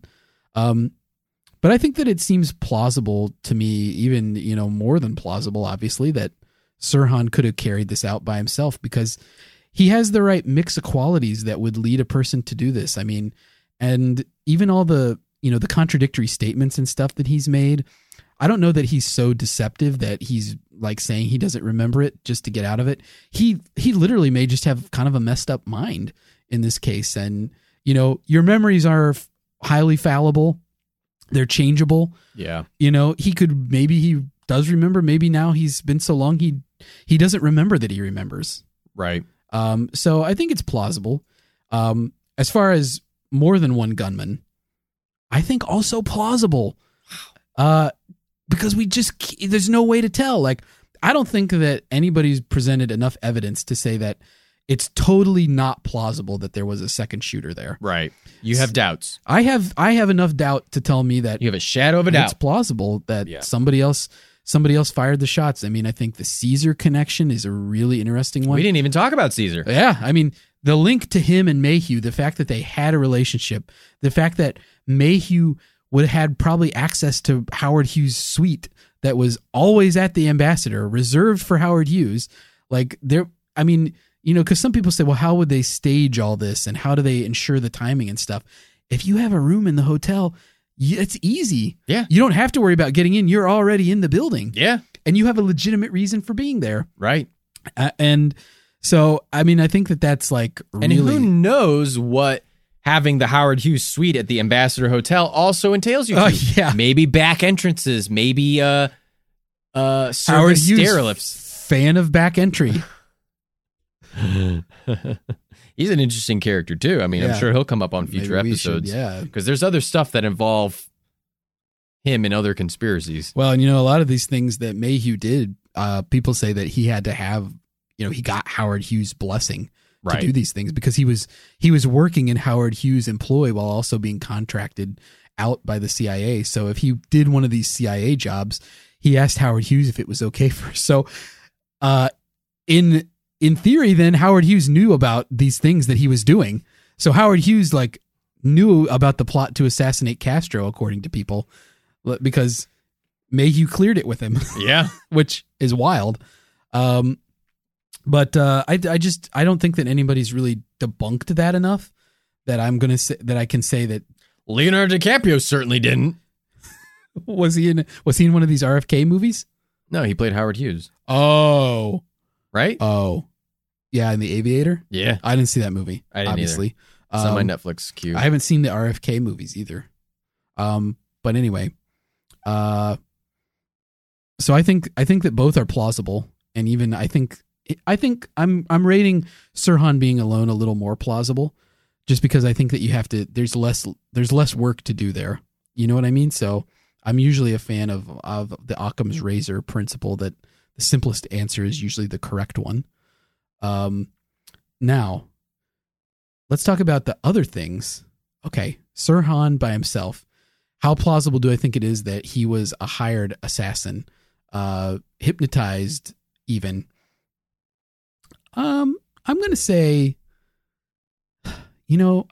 probably like plausible minus. Wow. Really? Like slightly less than plausible. And I'll tell you why. I'm grappling a lot with this in my mind. Is it possible to make a person assassinate somebody under hypnosis? Well, is it possible to make them pull a trigger under hypnosis? It's possible to make him go through the motions of pulling the trigger on a gun, but could you, I mean, there's so much, how do you put him in the right spot? Like he told, Dan Brown, the psychiatry professor from Harvard, that when the girl in the polka dot dress, like touched him on the shoulder or whatever, or pinched him, that he went into, quote, range mode, where suddenly everything looked like he was back on the firing range. Right. So it's like stuff looked like targets. I mean, he could have just like pumped 8 shots into like a refrigerator, right? Like, I don't know. I don't know how you twist somebody's mind to make them see like a firing range, but it's only human targets. Only human people turn into like targets. Right. So, and somebody else brought up a point, and it's in the research that somebody says this: if the government had the ability, like if Sirhan really was a true Manchurian candidate, how come they didn't use it more? There's nobody else is like, which I think is like kind of a good point. Yeah, I guess wouldn't they you're have right, used it a lot more? Maybe they have, and we just don't know. Or yeah, I suppose it's possible. Yeah, but I'm not saying that that it's not possible at all. Like, I'm saying that, I mean, if anybody would be able to be hypnotized into being a killer, it's got to be Sirhan. Oh yeah, like and he's into hypnosis too. Like, he was fascinated with it even before. Like, it's too much. And Horses and hypnosis. Anything that starts with H, that guy's on board. And Hortwave radios. I mean, Radio Man is kind of creepy to me. Yeah. Like, because I'm just like, in my mind, I got this picture of like, he met this guy somehow through a shortwave radio. Like, how? Like, how did he meet this guy? And Club. yeah, like on their radios. And then it's like, the thing is like, the Radio Man is like radioing into his radio, like hypnotizing him and like giving him instructions over the radio. That's so creepy to me. Yeah, that really freaks me out. And the fact that there's like the Radio Man is so faceless, like I am like imagining him in one of those like old timey diving suits where it's like his face is completely obscured by a huge helmet or something. It doesn't have anything to do, but it's just, I'm making it creepier than it needs to be. But there's something really weird about a guy like, Wait. He's a Radio Man, but you imagine him in a diver suit? Like don't break down the logic of this. It's just how it's happened in my mind. I haven't gotten a lot of sleep lately. Okay. So, but I mean, there's a lot of like, I don't know. There's a lot of weird, weird happenings around it. So I can't agree. say that it's not. I can't say that it's not plausible. I have to say it's plausible minus though, just because I'm not convinced completely that the hypnosis murder is a possibility. Okay. And I think that the Aristotle Onassis thing is mostly based on hearsay, so it gives me less confidence. Because I'm also going to give like the Lisa P's hypothesis of the CIA orchestrating it a plausible minus, but I'm making it's more plausible than the Aristotle Onassis thing to me. I think that there's a lot of like insane connections in that one. And it all kind of lines up, but the thing that I get to is like, is the CIA really willing to go to that length to like really publicly assassinate a presidential candidate? I mean, they don't exactly cover their tracks very well. Yeah. I mean, I know they act pretty recklessly, and so Yeah. it's not outside the realm of possible, which is why I can't say case closed. I can't say it's not plausible. But I think that it's somewhere between plausible minus and plausible for me. Wow. You were expecting it to be higher? I was expecting a lot of things to be higher, yeah. Yeah. But, I mean, I'm never going to get a case confirmed out of you, but... No, that's, as we talked about, there's always a qualification, so you'll never get me say case closed. That's how I feel. Okay. What do you think? Wow. What's your verdict? Well, Sirhan was there. He had a gun. Undisputable. These things are undisputed. That's confirmed. Those are facts. Those are facts. And here's my fax number. Did he act alone? Plausible. It is plausible that he acted alone. He alone shot the shots and killed the president-elect. And is I saying that right? No, I'm not. Presidential candidate. Presidential candidate. Sorry. The I skipped Democratic presidential candidate. Listeners, I skipped lunch. Okay, and my blood sugar is quickly dropping. He wasn't even the nominee yet. He wasn't even the nominee yet. You're right. The candidate, presidential candidate. Plausible. I think it's entirely plausible that he, whatever conspiracy you want to say, that he showed, because it's confirmed. He's there with a gun. Why are you there with a gun? Why are you there in where RFK is at in this back room of a kitchen with a gun? Why? Oh, you know what? Here's an important part that maybe I should have mentioned at some point before now. Oh, okay. That might impact your judgment here. Oh, Jesus.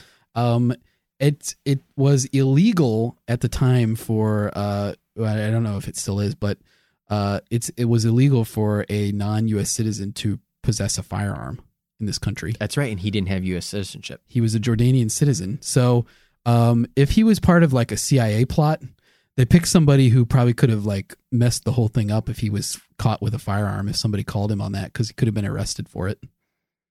But he could have just gotten the gun day of. But of course, if the CIA is part of it, then no, he didn't get the gun day of though. Oh, he didn't. He took it to the range and stuff and practiced before. Oh, right, yeah. Like he and his brother Munir went through this whole like thing of buying the gun from a guy, where it's like, I don't know, they acted weird about it. Where like Munir like looked at the gun in a parking lot. Like he asked the guy to come to a parking lot and show him the gun, and then he was like, "Well, you have to go some other place." Guy's like, "Yeah, it's a fucking gun. I mean, what do you want me to say?" Yeah. And then he was like, "Well, I don't have pull the trigger." Like, he's like, what the "Well, fuck? I don't have the money. Like my brother wants to buy it, so we have to go to where he is." And like they claimed that the guy went to their house. We have to go to where he is. To Sirhan's house. But then they said they met at like a corner somewhere. So it's very like convoluted. But they probably went to those lengths because they couldn't just go to a gun shop and buy it. Okay. So I'm sorry that I didn't disclose that. Well, apology accepted, I guess. That's like just a little bit of shredded cheese on the enchilada. Yeah. I'm still going to say plausible for acting alone. Yeah. Fair.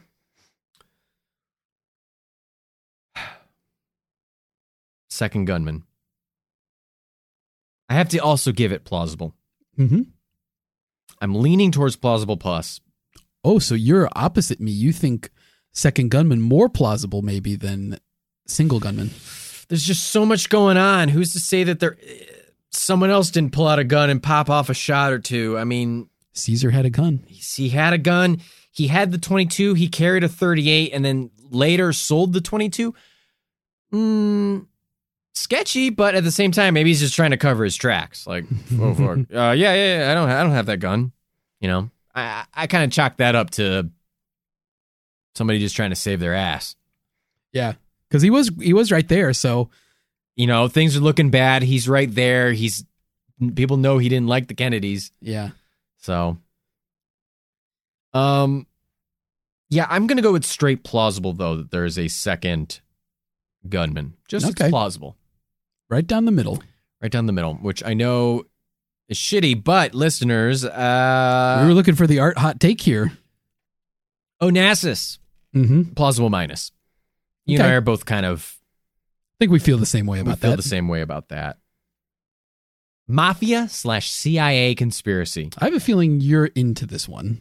The Mafia/CIA conspiracy that somehow they either hypnotized Sirhan, gave Sirhan the access, did something, put Sirhan in the right place, made Sirhan the patsy at the very least, while a second gunman actually carried out the job. Highly plausible. Wow. I just have to. I just got There it this. is. There's this weird itch with it where it's just, there's just too many. It's just, there's too much. We know too much about these documents. We know too much about these like plots that they have. And you say, well, would you really put it past them? I say, probably. They don't show a lot of remorse for doing things that they want to do when they want to do it. They've got the guy, this Mayhew guy, who has the access, has the motive, has the ability. We know that they can drug people. We know that they can get psychiatrists on their books to do things that they want to do. Yeah. I don't know what they did. I'm not going to break down that they fucking hypnotized them or whatever. I'm just saying that there's a lot of pieces of the correlation puzzle that point to the causation of Mafia/CIA connection. Yeah. Mafia wanted him gone. We know that they work with the CIA. I can't, I'm not going to case close it. I'm not going to say that this is what happened, but so I think I am taking the Lisa P's kind of argument, hypothesis a little bit stronger than you. Yeah. Would you give it? You said plus. No. Minus. Oh, you said minus. But I said higher than Onassis. Yeah. I'm doubtful. Really? Mm-hmm. Huh. But so you honestly, your thing, if you had to pick, was that Sirhan's just a wacko and he went in and did it. Well, I don't want to say the word wacko. I mean, I don't think that's... I mean, those are your words. Well, we can't dispute that. I did say it just now, so it's on tape. We taped this, right? We have like rolls of tape. Yeah. So yeah, I mean, I think that I think there's a good chance that it was just, it's a single person who has some issues, who chose a really poor way to express some of the things that were going on in his life. I mean, I think that you peel back the skin of it, and it's like, it kind of makes sense, right? Like, he had a really tough childhood in Palestine and then Jordan. in East Jerusalem. I mean, and things weren't good when he got here. He struggled, and then he sees, a politician who's like vocally supportive of a place that he can't stomach, of a situation that he can't stand, and he's got some other difficulties. Like, clearly this is not a person who is like completely stable. Like, there's some ticks in his mental state. I don't disagree that he is probably the, because what did I say for Second Gunman? I think I just said plausible. You said both were plausible, yeah. Yeah. But I think that, a lot of the stuff in Sirhan's life align him probably being the one who did it. And if anything, the patsy. Mm. Right. How does he get into the hotel? How does he get back there? Does he just walk back there? Yeah. He just goes in. I mean, is it really that easy? Yeah. I mean, he so what he says is that he drove downtown in LA because there was supposed to be a commemoration for the 6 Day War. But when he got there, it was June 4th, because that was the day before Bobby gets shot, because he got shot after midnight. So it would have been on June 5th when they were supposed to have this commemoration for the 6 Day War thing. And he was tired, and so he stopped in to the Ambassador for a drink, and this whole thing is going on. So it's, I mean, I make he of that just happens to show up while Bobby's there, right? Make of that story what you will, and then, that's why people don't, like, it seems more premeditated than that, because like it just through a fluke he happened to be there. So it's like either he thought of it and went there and did this, or he was acting under the hypnosis of somebody. Maybe Radio Man told him to go there that day. He had been to the gun range earlier in the day too. I think I'm sticking by the highly plausible. Mm-hmm. But it's in between plausible plus and highly plausible. Still on the high end of the scale, but high end of the scale. Just a little too much sketch for me. Yeah, I agree. But I'm not trying to take away. I don't know, but there's still shred of doubt. Do you still convict Sirhan? Well, I mean, I think if you could go back and redo the trial, he probably wouldn't get convicted. I think. Yeah, that's my opinion.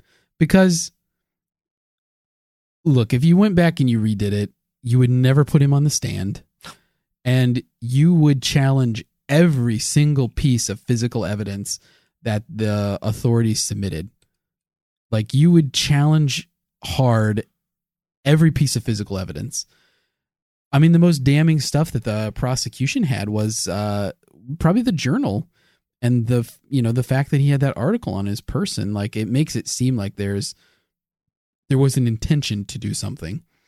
And it's like I don't know. I don't know. I guess what I'm going to say is that if you had to do it over again, that would be your angle. You would take the O.J. Simpson angle. Yeah. Where you would challenge every piece of physical evidence in every possible way. Like, you wouldn't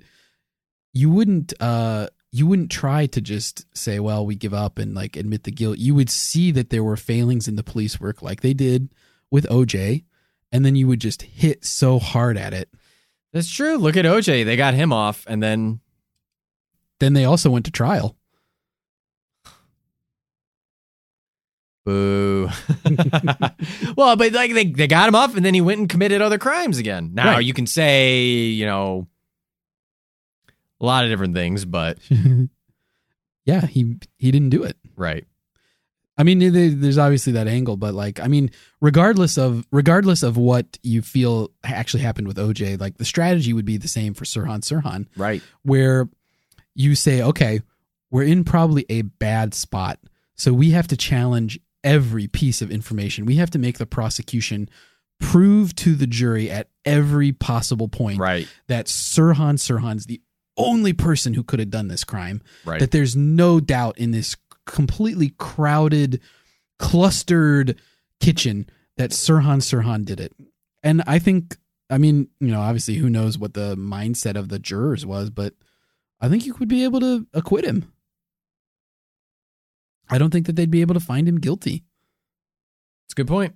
Even if he did it, like I'm saying that even if he pulled the trigger, like the investigation was so poorly handled that, Cooper could have easily just like fought everything. And the prosecution probably would have eventually just had to concede that, like we can't prove that this is what this is. Right. Well, Andy, that is our verdict on the Kennedy assassinations. That's it. You heard it here first, folks. Do you want to give any closing remarks about these two assassinations? I do. I mean, I want to say again, I said this in JFK, that incompetencies are the real killer. Give us more hard facts, you'll get less conspiracies. Yeah. Give us more hard, irrefutable facts, you get less skeptical thought. Yeah. But there's, it's healthy, I think, to have skeptical thought and to challenge things. For sure. To say, prove us right, science. Or prove this. Show us what you will, science, not to prove anything. Show us the facts. Show me the facts. Show me the facts. Show me the facts. Cuba Gooding Jr. again. That's right. What's his connection to all this? Snow Dogs? That's it. The movie Snow Dogs? Highly plausible. Andy, anything you want to say? I think I'll reiterate what we said close to the top of the discussion. Lisa Pease said it.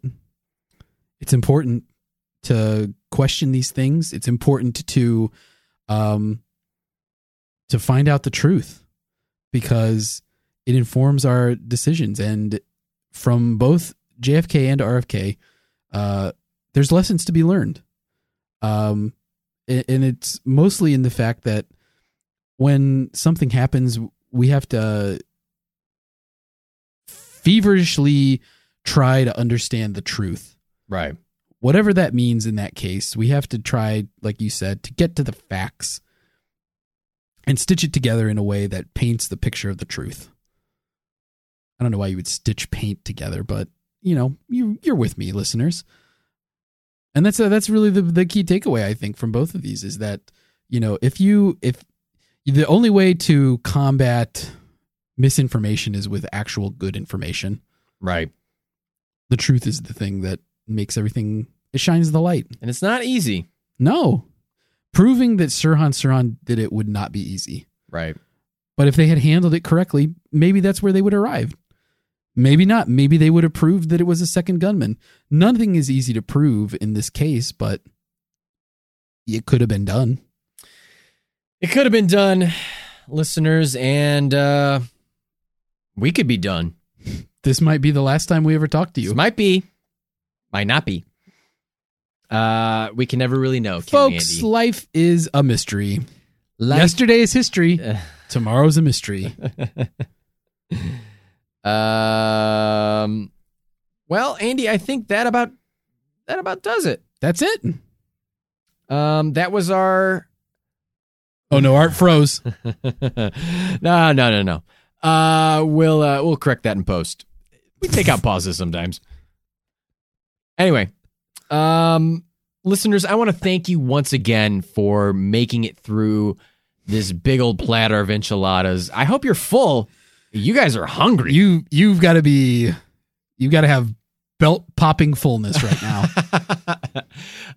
We really appreciate you guys listening to the show. We hope you like it. And those of you who aren't guys. Okay. Thanks. We appreciate all of our listeners. Yeah. Throwing me under the bus there. All you folks. How about that? Much more to my liking. And, well, anyway, for the, I guess let's wrap it up, right? Let's wrap it up. Ship it off. Let's pretend it's prom night and wrap it up. Oh, God. Okay. For the titular Mr. Bunker and for my Fruitlet co-host. What? Andy Hart. Fruitlet? Oh, yeah. Look it up. Is that why you were... Yep. Oh, okay. For my Fruitlet co-host, Andy Hart. All right, I'll be Googling Fruitlet now. I'm Arthur Stone saying that was the whole enchilada. An immature or small fruit. Yummy.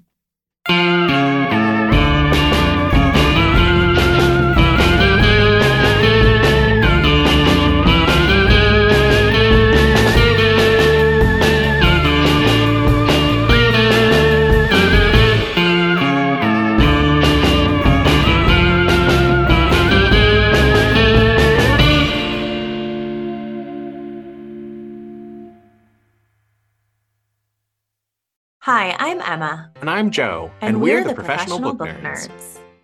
2 Mondays a month, we interview authors and talk about their upcoming books, what drives them, and their go-to order at the cafe. On Thursdays, we share recommendations and dive into topics readers face, like how do I actually read the books on my to-be-read list? You can find the Professional Book Nerds podcast on Apple Podcasts, Spotify, or wherever you get your podcasts. Want to learn more about us? Our website is professionalbooknerds.com, and you can find us on Instagram, Twitter, and TikTok at ProBookNerds. We hope you'll come and listen, and as always, Happy reading.